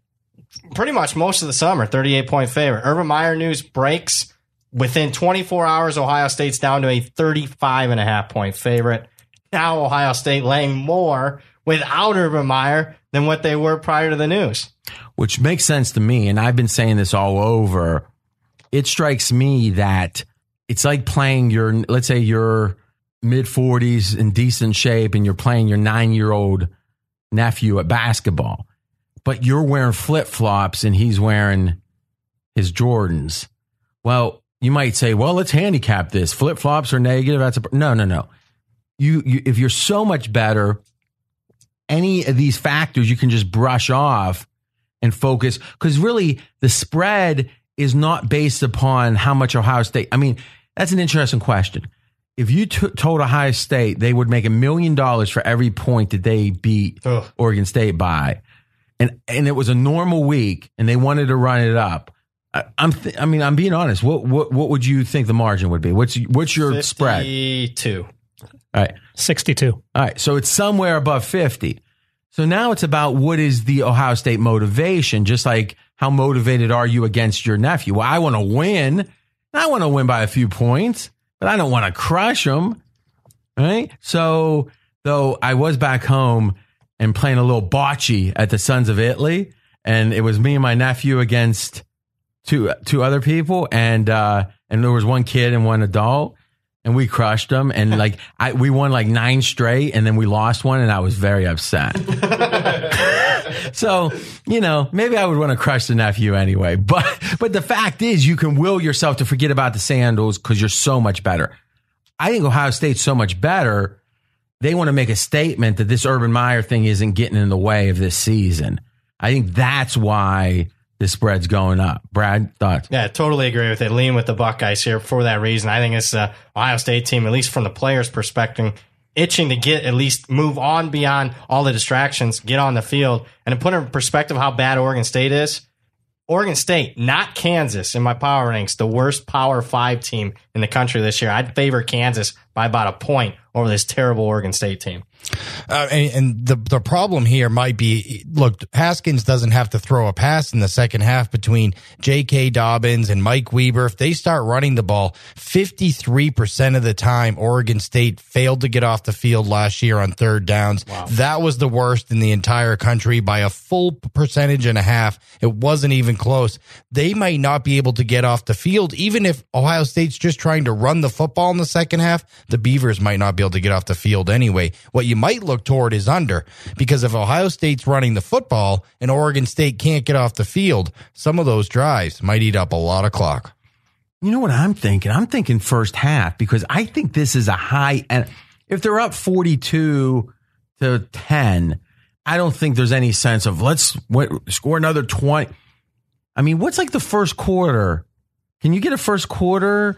Is it widely available for something like this? I haven't even seen first half lines, so certainly not first quarters. But a 38-point favorite, you're probably looking at minus 24 first half for the Buckeyes. But one reason I like that, RJ, 9 a.m. Pacific start time. So the Beavers may well be in need of some coffee during what should be an ugly first quarter. I mean, it does feel like that the energy is going to be there for Ohio State a lot more early in the game than it would be typically as a 30-plus point favorite. The question is how to get at it. You add in that. Now, everyone obviously knows that it's a West Coast team playing at noon Eastern, but considering that with the idea of energy plus early start, look to play first quarter or first half, well,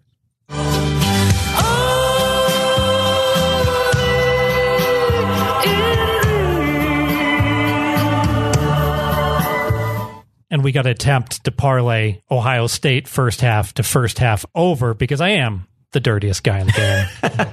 I will say this, though. As Brad said, he had Oregon State as the worst power ranked team in the Power 5. I do think bringing in the former offensive coordinator from Washington and his familiarity with the Pac-12, as well as some of the guys they recruited, I think they're actually going to cover some spreads, maybe not win games once they get into conference play, just because of his familiarity with Pac-12 defenses. So if the Buckeyes crush them, we might get more value. Sure. Oh, it's all coming together. Yep, and I do like Jonathan Smith as the head coach, former Oregon State quarterback. I like that a lot. So, Fez, real quick, obviously with favorites, there's correlations to the over because the more points that are being scored in general, the better chance a big favorite's going to cover. How do the books, and Maddie, maybe you can speak to this from your perspective and Fez from yours. I know they're cognizant of what the 3-1 rule or whatever when it comes to the whole game. Are they sharp? Are some of the books, are all of them watching close enough on the correlations with first halves, or can you pick them off? You can pick off an occasional one. And just to clarify that 3-1 rule, like you mentioned, so if a first half spread was -10 and the total was 31, you could parlay a -10 to an over 31, but not a -10 to an over 29. Okay, so if it's really close to the 3-1, it's borderline. They're going to say no. The next increment that you can play that they say, the first increment that they would say yes to in theory offers some value, but also in theory probably isn't something you want to play blind because they're offering it to you for a reason, right? Is those bookies are bad. They're not going to give it to you if you think there's value. How did you guys back in your behind the counter days, Maddie, how close, because you had a lot of sharps at CG, how closely were you worried about the correlations? Look, if you walk up to the counter and try to bet a $50 correlated parlay over the counter, you're going to get it in every single time. If you're Fez and you try to get a $1,500 correlated parlay in on account, you're going to get rejected every single time. I mean, some of it is who's betting it, when they're betting it, how they're betting it, for how much. So what you're implying is Fez is greedy. Yes. Because I that's the same thing I heard. There was another bookmaker that used to work for me for a while, and he was talking about how Fezzik would show up with like $6,000 of parlay cards, and that the guy wanted to give him action, but but somehow you wouldn't just accept like just friendly, like, hey, take a bite with this positive EV play and move on. Instead, he was having his wife or his friends put pieces in. I mean, is that fair to say, Fez? I wore a cowboy hat and cowboy boots during the rodeo to fit in. I'm the dirtiest player in the game. I'll be honest. I would pay probably a couple $100 to see that picture. Yeah. Is that true? True. You can ask Chris. But cowboys don't have pompadours. I don't even know that's. I guess they don't. Maddie, it's interesting now that you're not behind the counter. Fez, does he even talk to you? Because very rarely. Yeah, he just asked me for my number again. Yeah, it was like, I think I've lost, because every show last year he was trying to hassle you to take more act. Like, hey, can you tell this guy I shouldn't be on this list because I want to bet this before 6 a.m. or whatever, and you'd be like, yeah. Now it's like nothing. Like, what do you do again? Like, what's your name? And you sneak in the correlated parlays, RJ, with a 3-team parlay. You don't make it so obvious. So you say, I'll take Ohio State -24, and I'll go ahead and take the Florida Marlins, and I'll take the first half over in the Oregon State game. You give a different team. Wow. See, you look younger. Matt, you actually look younger than you did a year ago. I feel younger. I don't have any of those stresses because I had about 15 Fezes that were every day. Let me get this in. And what do you mean I can only bet a nickel on this correlated WNBA second half parlay? And I'm like, oh my God. But listen, they might have been similar to Fez. They weren't Fez. No, they weren't Fez. But. By the way, speaking of that, there was an award ceremony giving rings for the Super Contest winners. And Fezzik, obviously the only guy to get 2. He shows up for Straight Out of Vegas that night, and he's got his rings out. He's like banging them against the mic live, like to talk. I mean, Brad, you were here. He was obsessed with those rings. I mean, it's a hell of an honor. Did you get 2 rings? Well, yeah, I won it twice. Yeah, it is. Oh, you didn't know he won it twice? Yeah, I do. I finished second, and his second year winning, I finished second. I didn't want to see Fez for a while after that. I lost. In all the 5 boroughs, I'm known. I'm known all over the world. Miracle push by the Tennessee Titans -4. Yeah. But here's what's interesting. And I'm just going to, you know how sometimes on Twitter people will say, presented without editorial comment, is in 2004, I was I don't know how you describe it, the coordinator of a team. It was some forum posters and some prior people from pregame. And my right-hand man, Mark, who's had a customer service at pregame, was the one who he was the name on the account or the entry, and we won. Right. So about 3 months ago, I found a copy of the old check in my records. You know, it was whatever, over 100,000. I think it was only like 130 or whatever. Or was it 330? I can't remember. But, no, because in 2009, when Fez won, I got second, and we only got like 72 or 75,000 for second. Okay. So this was the win, though, right? We won in 2004. So I had Mark reach out to the Super Contest guys and say, hey, how do I get my ring? And they go, oh, last year's 2005. Whoa. That's interesting. I mean, I guess it's just by coincidence, right? 2005. And we won in 2004. Okay. All right. I'm RJ Bell, pregame.com. Those bookies are bad, man. Because you know what's funny? And I'll make this quick. When someone isn't questioned, they hate if they get questioned. I mean, these bookies have bought people off with bologna sandwiches. Literally, it was like, hey, we'll give you this little wrist thing that's yellow, and you can eat at the complimentary table. You go over, there's like Wonder Bread and I'm serious, and bologna sandwiches, and the bologna's like room temperature, and somehow, like, they don't want, I mean, there's writer after writer. I mean, for big organizations, Brad, you're laughing so hard, but you're like trying not to laugh. Like, just embrace it. Room temperature bologna sandwiches. And they so don't want to be out of favor that they won't say a bad word. And I mean, you benefited from that, Matt, being on the other side of the counter. So, I mean, it's business, and I get it. If I were you guys, back when you were behind the counter, I would like the same thing. Buy them off with bologna. I get it. But the idea that that the media in this business is so pathetic that you can be bought with bologna, that's the story. I don't blame these bookies. I blame the media for letting the bookies do it. And then one person, and listen, if you follow me on Twitter, I would say I'm critical of a sports book less than 10 times a year. It's not like I'm trying to find things to be critical of.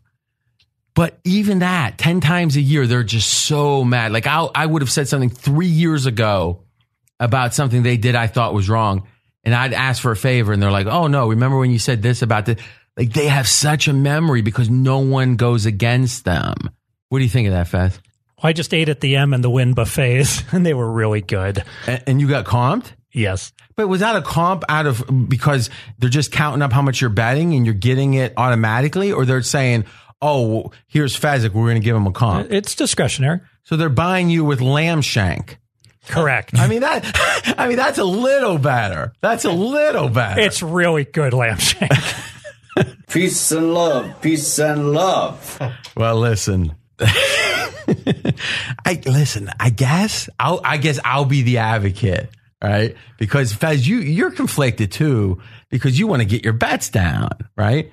But let's be honest. You've tried to be really nice to these bad bookies. For them, that's just weakness. You got to make them scared of you. That's the thing. And to me, when they sense weakness, they're like, oh, that dude's like everyone else. But if they, like, when I stand up to them, I think that's what they're scared of. And you're right. You pick your spots. You mentioned less than 10 times per year. I would put the over under at right about 7.5. And I think every single time it's justified. Well, yeah. I mean, why would I do it? right? I don't want to, like, what's the point, right? I mean, and obviously my opinion can be wrong sometimes, but we were talking about the South Point earlier. It's a good example is when they had when we were breaking the stories about the Let It Ride batter, and where they had like an 80-cent straddle or whatever. And again, go look at the tweet, but it was like minus 175 plus 115 or whatever, so I guess 60 cents. It's like, it's a 60-cent straddle. Whatever rationale you want to give, let's at least have a conversation about it. Maybe you can make a case that it's valid. I don't think you can, but maybe you can. But the idea that don't question me, the act of questioning that causes, like, where they had like their little homemade radio station or whatever down there, and they're like saying, to their 30 listeners or whatever, they're saying like, oh, RJ Bell's bad. Why? Because he's questioning a 60-cent straddle? Maybe you guys should be asking yourself why you're not questioning broadcasting from the floor and eating their bologna. Wow. All right, next game. Look at Matt. He's not saying a word. Peace and love. Peace and love. I can tell you there's some tough days on the other side of the counter because these things aren't run by, I could tell you that the casinos aren't run by sports betting people. They're run by bankers. And, it's tough. They, at the end of the day, try to explain to a banker who knows nothing about your business why you continue to allow a player who only plays advantage plays when he finds them, why you continue to allow him to do it. Well, we've been debating this for about 6 months. It's my theory that as the recreational betting market increases, that they're going to have less tolerance for the sharps. And Fezzik was like, "Oh no, we'll just be like a drop in the ocean now." It's like, no, I disagree. Yeah, go ahead. What's your general take? Not about any particular book, but 3 years from now, how for a guy like Fezzik, a guy like Brad, is it going to be easier or harder to get off his pieces? Well, if you're staying here in Nevada, it's going to be even harder because some of that handle that used to come here to Nevada is now just going to stay home. No one's coming from New Jersey to bet March Madness here. They're going to stay home in New Jersey and bet March Madness there. So you're not actually going to have more square action here. It's just you're going to have more general public action across the entire country. So you live here, you're known here, there's less public action here. And the simple fact is they don't need your business anymore. Casinos. That was my thought. Yeah. Casinos as a whole were willing to say, okay, we don't want to make any customer mad. We try to accommodate everyone. But if you're never going to come in and play a $50 5-teamer ever, why do I have to give you the $500 2-team advantage parlay every single time? I got people lining up. So, Fez, you've been an optimist about your financial situation per usual. As you've seen things fall out, just the beginnings, what are you saying? Well, I'm certainly not seeing a liberalization of my business being welcomed. Boy, it sounds like he actually had that prepared. That was pretty good. He's not that articulate typically. But let's give some credit. I haven't read the article yet. I plan to. ESPN did do a critical article on William Hill, right? Am I within the last 10 days or so? They did. Yeah, I just think so. Finally, at least the conversation is starting. Here's my last point, or one and last point about this. I have zero problem, and I've said this before, and I think it's going to happen. I think you're going to see states that are minus 130, minus 130. And they're going to look at it and go, what's that, 15 cents? Or 15%, I'm sorry? Well, the lottery's 50. We're giving them a 67% discount. I mean, and you know something? I got no problem with it. I don't. Just say it. Don't act like it's good, though. Say, hey, this is how we think we can do business. At minus 125 each way, we couldn't do business, in our opinion, or wouldn't it be worth it? Hey, come bet here or not. I got no problem if they don't let Fezzik within 1,000 feet of a place. Just be honest about it. Say with your 60-cent straddle, listen, this guy's, we don't want to take big $100,000 bets. We're going to charge him a triple premium to do it. And we don't want any sharp coming in on the other side. And hey, it is what it is. I wish we could do otherwise, but we're not. Deal with it. I would say, hey, you're being honest. It's the idea, let's hide this or let's rationalize that it's the only way to do it. That's the BS. I think every book has a right to run it the way they want. Sure. It's just, be honest. And I get it. If no one's going to hold them accountable, why would they be? But boy, why be so mad that someone is like occasionally asking a question? I do think, though, and I like Fez, and him and I get along, and we tried to accommodate him at CG. I mean, let's face it, we did. Yeah, but it's like having a girlfriend that like you can buy her 50 birthday presents and she's complaining about the 51st.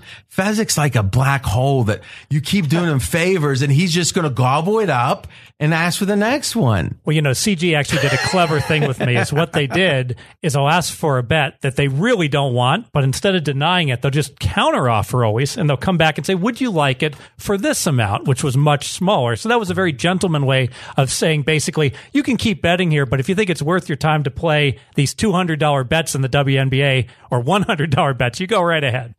All right. Well, we've had our saying. Like we said, we like to get off on a few tangents. That's what's nice about a podcast. So let's see here, Brad. We've got, look, this segues into the best bet of Maddie Holt, right? Is you've got your best bet on Mississippi, Texas Tech. So let's do this. Let's talk a little bit of NFL. And Fez, you're going to be the star here. And some real actionable week 4 stuff. But since we've gone a little long, Fez, why don't you kind of deliver it presentation style? And we'll go back and forth a little, but not too much. Week 4 preseason, renowned as the toughest. Phil Steele, for many years, was excellent in the preseason. I mean, this is going back about 10 years, but we've done a lot of analysis, or back then we did analysis on when he was winning, and it was all the profit was week 1, 2, and 3, week 0, 2. But week 4 is just so tough. But you found something. Yeah, so week 4 sides, very, very difficult. But totals, in recent history, we have seen a strong trend towards unders. In 2015, 9 out of 16 games went under. Nothing significant. 2016, 10 out of 15 games. I think there was a hurricane. So 15 games, 10 went under. Now we're at 67%. Last year, RJ, 2017, 12 unders, 3 overs. And the more I think about this, the more I think it fits with the theme that I'm seeing with more and more coaches saying, you know what, preseason's too long. We should question whether we're even going to have 4 games. This becomes a complete mail-in game when so many starting quarterbacks used to go out there and play a series and look good, and now they don't play at all. And the second halves become not just exhibitions, but just keep the clock running. I think this is actionable. If you're going to look to play totals in this day and age, I would only look towards unders. How's the week 4 totals in the marketplace look relative to that? I mean, do you get a sense that this narrative's catching on and the totals are dropping? Well, they're certainly lower than than weeks 2 and 3, but they're comparable to what they were last year. So I don't think there's been enough of an adjustment. And there is one game in particular I want to talk about, the lowest total on the board. And that game is Indianapolis, Cincinnati, totals 34. The reason I bring it up is these two teams play again the following week. And remember what we saw when the Rams were playing Oakland and they completely mailed in that game, didn't play any of their starters, showed nothing. That game went way under. So you have a similar situation where I would certainly look to go under that 34. Isn't it amazing the totals? I was talking about totals in the NFL week 4 preseason with someone the other day as well. And what I thought was an interesting point is every single game falls within a variation of the lowest at 34.5, the game you just said, and the highest at 38. I mean, everybody plays, yet all the games fall within that 3.5 point actual variance. It's amazing. And what happens, which makes me feel like, sorry to interrupt, that they're just kind of applying guesses to it, good guesses, but the nuance is being lost. And when they tried to make tweaks for high-scoring teams like the Saints are playing, and they opened that at 38, mistake, boom, blink, it's down to 36. Basically, the marketplace, I think correctly, is saying, hey, week 4 preseason, we're going to get so many scrub quarterbacks and so much vanilla, you got to set all these totals below 37. So, Faz, I mean, as someone that listens to you like a better... Like, I got into this because I was back in Ohio in the late 80s as a teenager and early 90s. I was calling score phones, getting analysis. I mean, watching ProLine. Like when I was 15, I had a ProLine t-shirt, that old Mike Warren show, I swear to God. And I would always listen, and most of the time it didn't make a ton of sense. And when it would, I'd be like, oh. And then I started listening to the Stardust line on Stream in 95, and which... that made a ton of sense to me. And again, Malinsky was great at that. Is when I hear you say, well, we've got a history here that's way under. week 4. I don't play anything blind like that, so I'm not going to bet them all. But here we got a situation where they're playing each other next week, which means they're not going to give anything away. Where, hey, they have a whatever kind of complexity, they're going to wait to spring it. Not that week 4 is going to have a ton of complexity schematically anyway, but this is going to have none. Wow, it just feels like it's a perfect storm. I mean, is this going to be one of your bigger bets of the? Are you going to limit bet this or what? No, I'm going to bet it. I'm not going to limit bet it just because you can get over 34 by accident, just by defensive scores and the like. But kudos to Dave Essler just 3 weeks ago. But you're going for 55%. See, I think that's the mistake. Is sometimes some bettors when they really take off the rubber band, it's the wrong games. It feels like there is no way for it to lose, which means they're missing something. That's a great piece of advice. If you don't see the other side of a handicap, then you got the wrong handicap because it means you're not seeing the whole thing. Because there's no line that is that wrong. That's the other side of this. It's such a low nut. It's almost like with Mayweather where we laid, what did we end up laying? I can't remember, minus 350 or something. But there's some times where you bet a lot to win a little, that it's some of the best bets you're ever going to have. But people don't want to bet 800 to win 100, even though if the true odds should be 14 to 1 or whatever, because I think these low totals are keeping people away from it because their just instinct is, one kick return and one fumble, I'm screwed. But that's why you can bet it. You got to embrace that uncertainty to get your rock solid, maybe 58% in this case. It's a great point. And back on week 1, remember Dave came on. Was his best bet here on the podcast, talking about the Rams Raiders under 39. I was like, wow, I played under 42, RJ. I don't know about 39. I loved it at 42. Well, I was a square there. Under 39 was still a great bet. Yeah, but again, you got your and listen, that brings up one more macro point. We'll move on. In general, if all you do is say, I'm only betting games I get the best number at, there's going to be a lot of winners you miss, but you're going to miss a lot of losers. It's just like in poker. There's a lot of hands that are marginal hands. Unless you're a true expert, it's best to not play those hands because to go from being a small winner to a fairly large loser on those type of bets happens pretty quick. So be careful, even though some obviously are going to win. Last thing I want to talk about here. And then we're getting the best bets. And let's go quick and round the horn. Maddie, how much do you think the helmet rule is going to affect total? And we'll talk about this specifically next week. But let's start the general conversation. Helmet rule, what kind of effect does it have early this NFL season? I don't think it's a big one, but I warned bettors of this. A lot of people said, hey, that NBA shortened season, the strike shortened one, those totals won't be a big year. None of the sports books could keep up with how bad they were pounding the unders in those situations. We've seen rule changes that have been underestimated before. And in my opinion, the last 10 to 15 years, everyone tends to overly talk about them, but underestimate or underchange their values in comparison to them. So I never underestimate anymore. My gut feeling is I don't feel like this one's a big change, but we sure have seen some rules in the past that played a heck of a lot bigger change than anybody could have anticipated.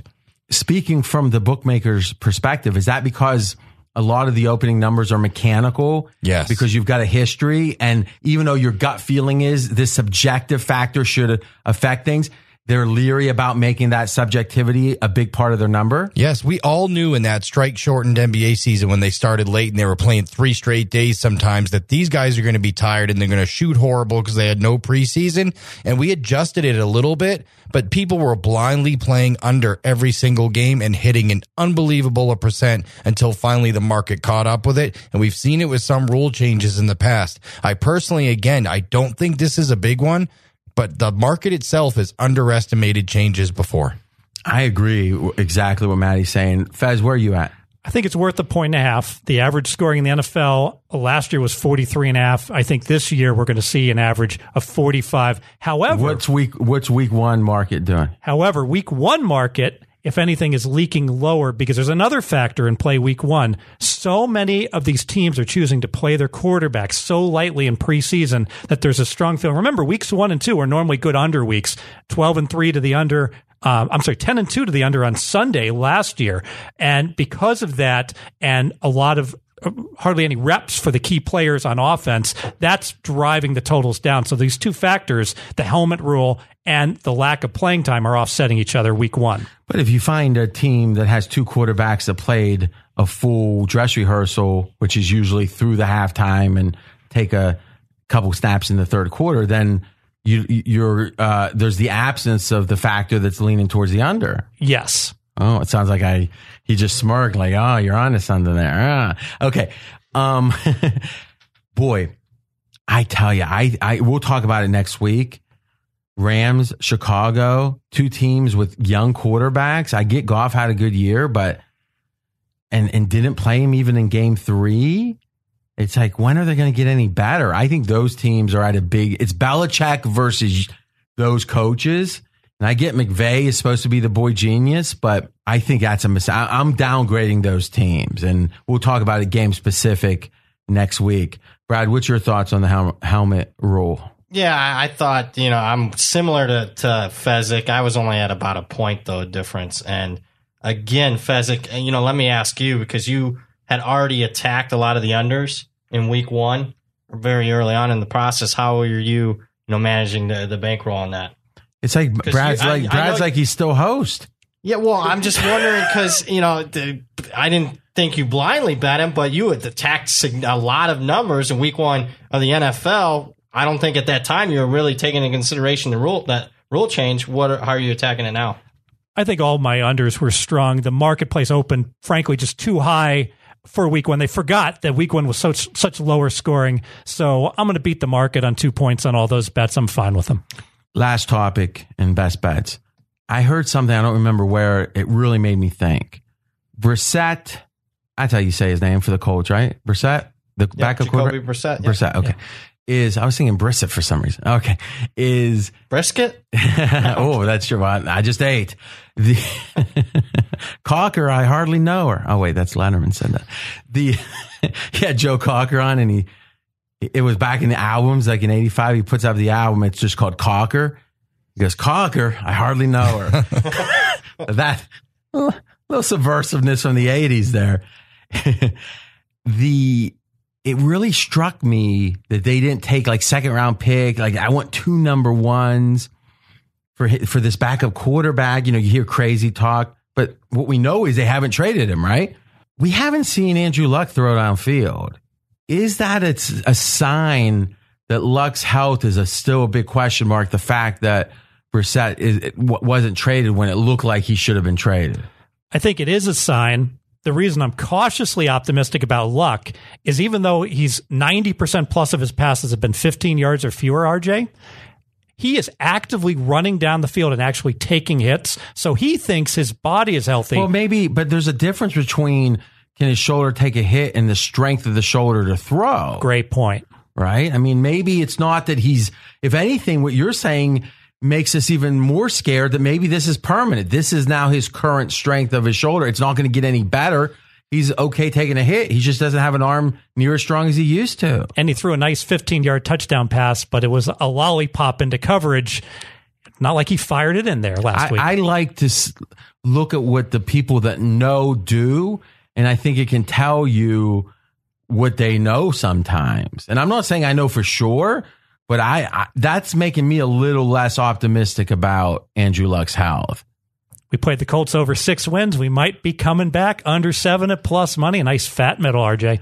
Okay, guys, one last commercial break and then best bets.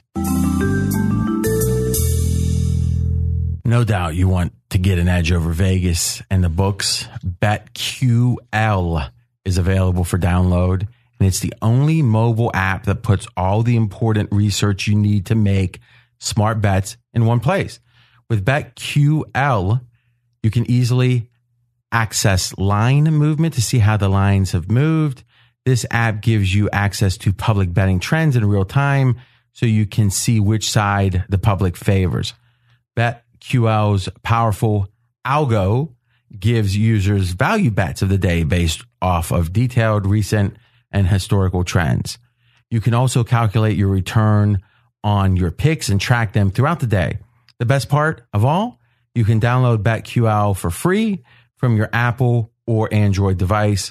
Head to betql.co for download the only app you need to outsmart Vegas. That's BetQL.co. BetQL is brought to you by the creators of RotoQL, the leading daily fantasy lineup optimizer, trusted by 100,000 DFS players. You can also download RotoQL for free for both the Apple and Android. Oh, my old friend TrueCar. These days, news travels lightning fast, which is great if you're a sports fan.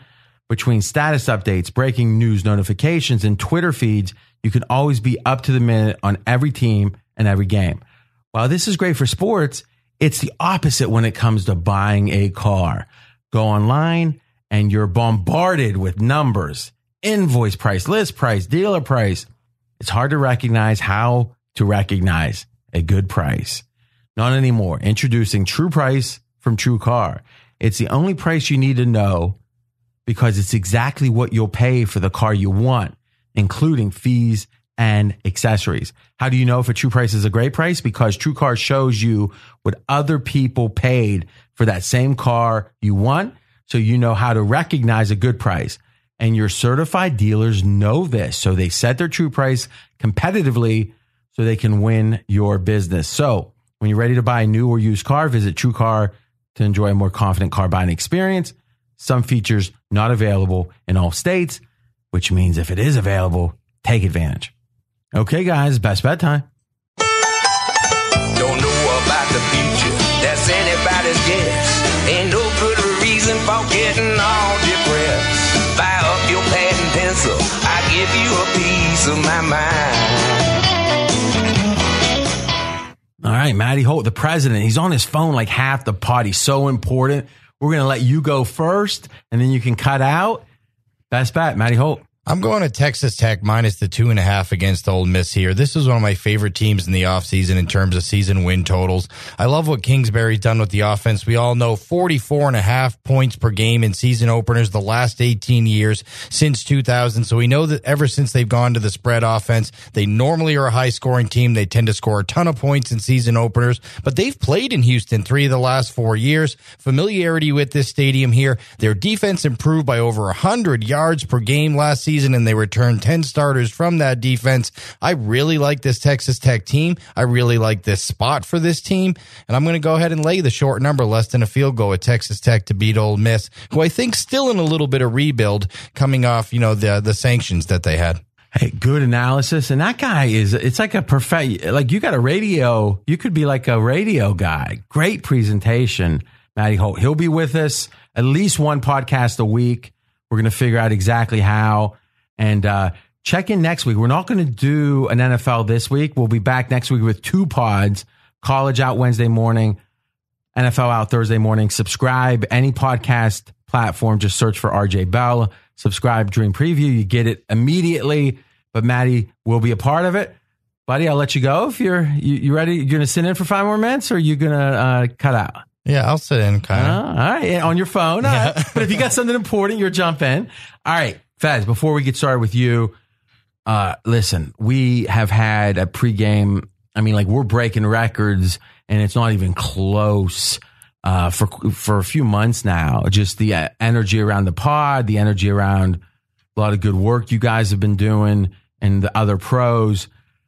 This is the time if you want to get Brad for college, you want to get Fezzik for college NFL, and obviously Brad's NFL is good too. He's more of a selective player. Whatever it is, we've got the season-long packages up. And I get it. If you're buying an individual daily pick, and if you're spot buying 5 or 6, 7 a year, it's fine, right? I mean, obviously it's more expensive, but for a very limited number of picks. But if you want to follow Fezzik, I mean, think about it. I want to bet because he is the dirtiest player, is why not have him on your side, right? I'm sure a lot of you are listening to the stuff he does and says, man, I wish I had 10% of that.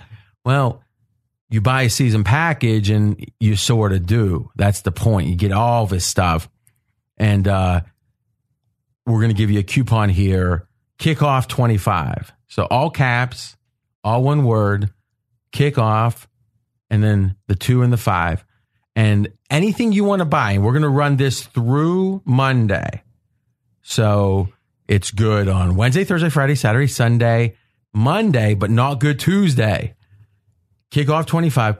Get whatever you want. You want to just buy one pick and get 25% off? Well, why not? As opposed to not getting anything off. But the real value is the season-long stuff. What is it, Fez? In the 850, 875 range? Yes. For seasons? Think about that. You can bet with Fezzik. You can bet with Brad for that kind of money. And one other special just for the podcast guys. And, you know, I didn't even think to do this, but I'm going to do it now. Impromptu. If you want Brad's college and Fez's NFL, okay? Now think about that. That's talking about a dream. Email tom@pregame.com. Mackie, make sure he knows about this, all right? You got it. You got it? All right. tom@pregame.com. Tell him you want the special. Now, you can still use the coupon. And what we'll do is hook up, get you a link for the same price as getting Fez's by itself or Brad's by itself. And obviously, that's a great option, too, for the same. And if somehow you want Fez's pro and college and Brad's college, like, we'll put together anything you want. Tom will. But this one, I think, is going to be very appealing. Brad's college, Fez's pro, same current discounted rate, less than $900, and you're getting 25% off that by using Kickoff 25. That or on anything, guys. Now, if you're going to buy, now's the time. You get the best value. And hey, if you listen to these guys, you know how sharp they are. All right, Fez, that's a heck of a wind up. Best bet. Best bet Sunday night, Miami, LSU. We're going to go under the 48, RJ. And this is all about, in my opinion, the math guys not paying enough attention to LSU. Ed Orgeron, very conservative coach. LSU conservative when they go away from home. Of their last 10 games that weren't being played in Baton Rouge, 8 of the 10 went under 48.5. They played 2 games against good opponents to start the year. 2 years ago and last year, both games went way under. And anyone who watches Orgeron, what's the danger when a team gets behind? They get aggressive. They start going down the field. They run reverses. So you're saying the danger towards to your under. To your under because of weird stuff, defensive scores. Anyone who's watched the LSU-Alabama games the last 2 years as Alabama ground their way to 2 double-digit victories, and LSU just doesn't take risks. Orgeron doesn't take risk. He's so careful with the ball that he is an under dream in these type of games under 48. Pretty good, pretty good. And, you know, everyone exalts the math guys. Math is foolish if you don't have enough data. And I think that it's almost, especially in football, in baseball, I can deal with it. Even in NBA, I can deal with it. When you have 12, 13 games a year and things are changing, there's injuries, coaches are changing, when do you ever have enough? Now, if it's a per play data, I can trust it. But it's like how this coach scores or how he doesn't. I think in football, especially, the data can be a nice foundation. But boy, you better have some subjective expertise or you're in trouble. Yeah, and a 4th and 3 from midfield.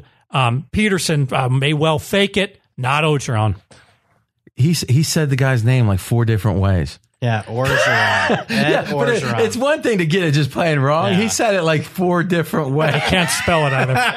As long as one hits. All right. Best bet, Brad. Yeah, a little off the board here. How about game number 171? We're going to take Northern Illinois plus 10.5 over Iowa. Iowa has both of their starting offensive tackles suspended for this game. On the other side of the field, Northern Illinois has one of the best group of 5 defenses in the country. Sutton Smith, defensive end, Northern Illinois. Pro Football Focus ranks the best college football players in the country. Sutton Smith, number 4 overall player in the entire country, led the nation in tackles for loss. That's a mismatch in favor of a double-digit underdog. Sutton Smith against those inexperienced offensive tackles. Iowa, Kinnick Stadium. Well, wow, they crushed Ohio State. They beat Michigan a couple years ago. Yeah, Iowa's great as a dog at home, but as a favorite, last 6 years, if you blindly play on Iowa every time they're home favorite, you'd hit 31% of the time. Conversely, on the other side, in the entire country, Northern Illinois, last 10 years, the best road team in college football, they hit 68% of the time against the spread, 41-19 last 10 years. Last year, outright upset win in Big Ten country against Nebraska. Near outright upset of a game they dominated. Similar style team, San Diego State. Near upset over Boston College. Live dog here, sprinkle in a little money line. Northern Illinois plus 10.5. Wow. Sign me up for Brad in College and Fez. I got a feeling that one's going to be an all-timer. Take advantage. Kickoff 25. By the way, guys, we're going to end right now, but we're going to say goodbye with Dave Essler has a pick on the Thursday night college football. If you're listening past Thursday, shame on you, but you can stop now. If not, listen to Dave's freebie. You can follow him on Twitter at Dave Essler, but it's underscore at Dave underscore Essler, Essler. Fezzik, Fezzik. It's at Fezzik Sports. I'm RJ Bell. Talk to you next week. Free pick this week, and it's a Thursday night college football game. Wake Forest, Tulane, under. Why is it staying under? Well, this one's about how I see the game being played out, probably more than X's and O's. Wake's going down to New Orleans. They just want to win on the road. And they're starting Sam Hartman, who is a freshman quarterback with exactly 0 career passes. So it's not likely Clawson's going to give him the keys to the offense. But he doesn't have to. Wake brings back 131 career starts on the offensive line. And Tulane's defensive line is young and a bit undersized here. So Wake has no reason to open things up. On the other side, Tulane runs the triple option. You guys that know me know I'm big about the sort of matchups here. Wake sees that against Georgia Tech. I worry about Tulane's quarterback situation. Fritz has already said that this LSU transfer McMillan's going to play sooner rather than later. So I can see Banks maybe trying to do too much. These two played 2 years ago. It was a 7-3 game. I looked at the box score. It was actually more boring than that. That'd be a nice result here, but I'll take 27-23, not care who wins, and under. Thanks for listening to RJ Bell's Dream Preview. Catch the Wise Guy Roundtable each week. College football released on Wednesday, NFL on Thursday. Don't miss any winners. Subscribe on Apple Podcasts or wherever you listen.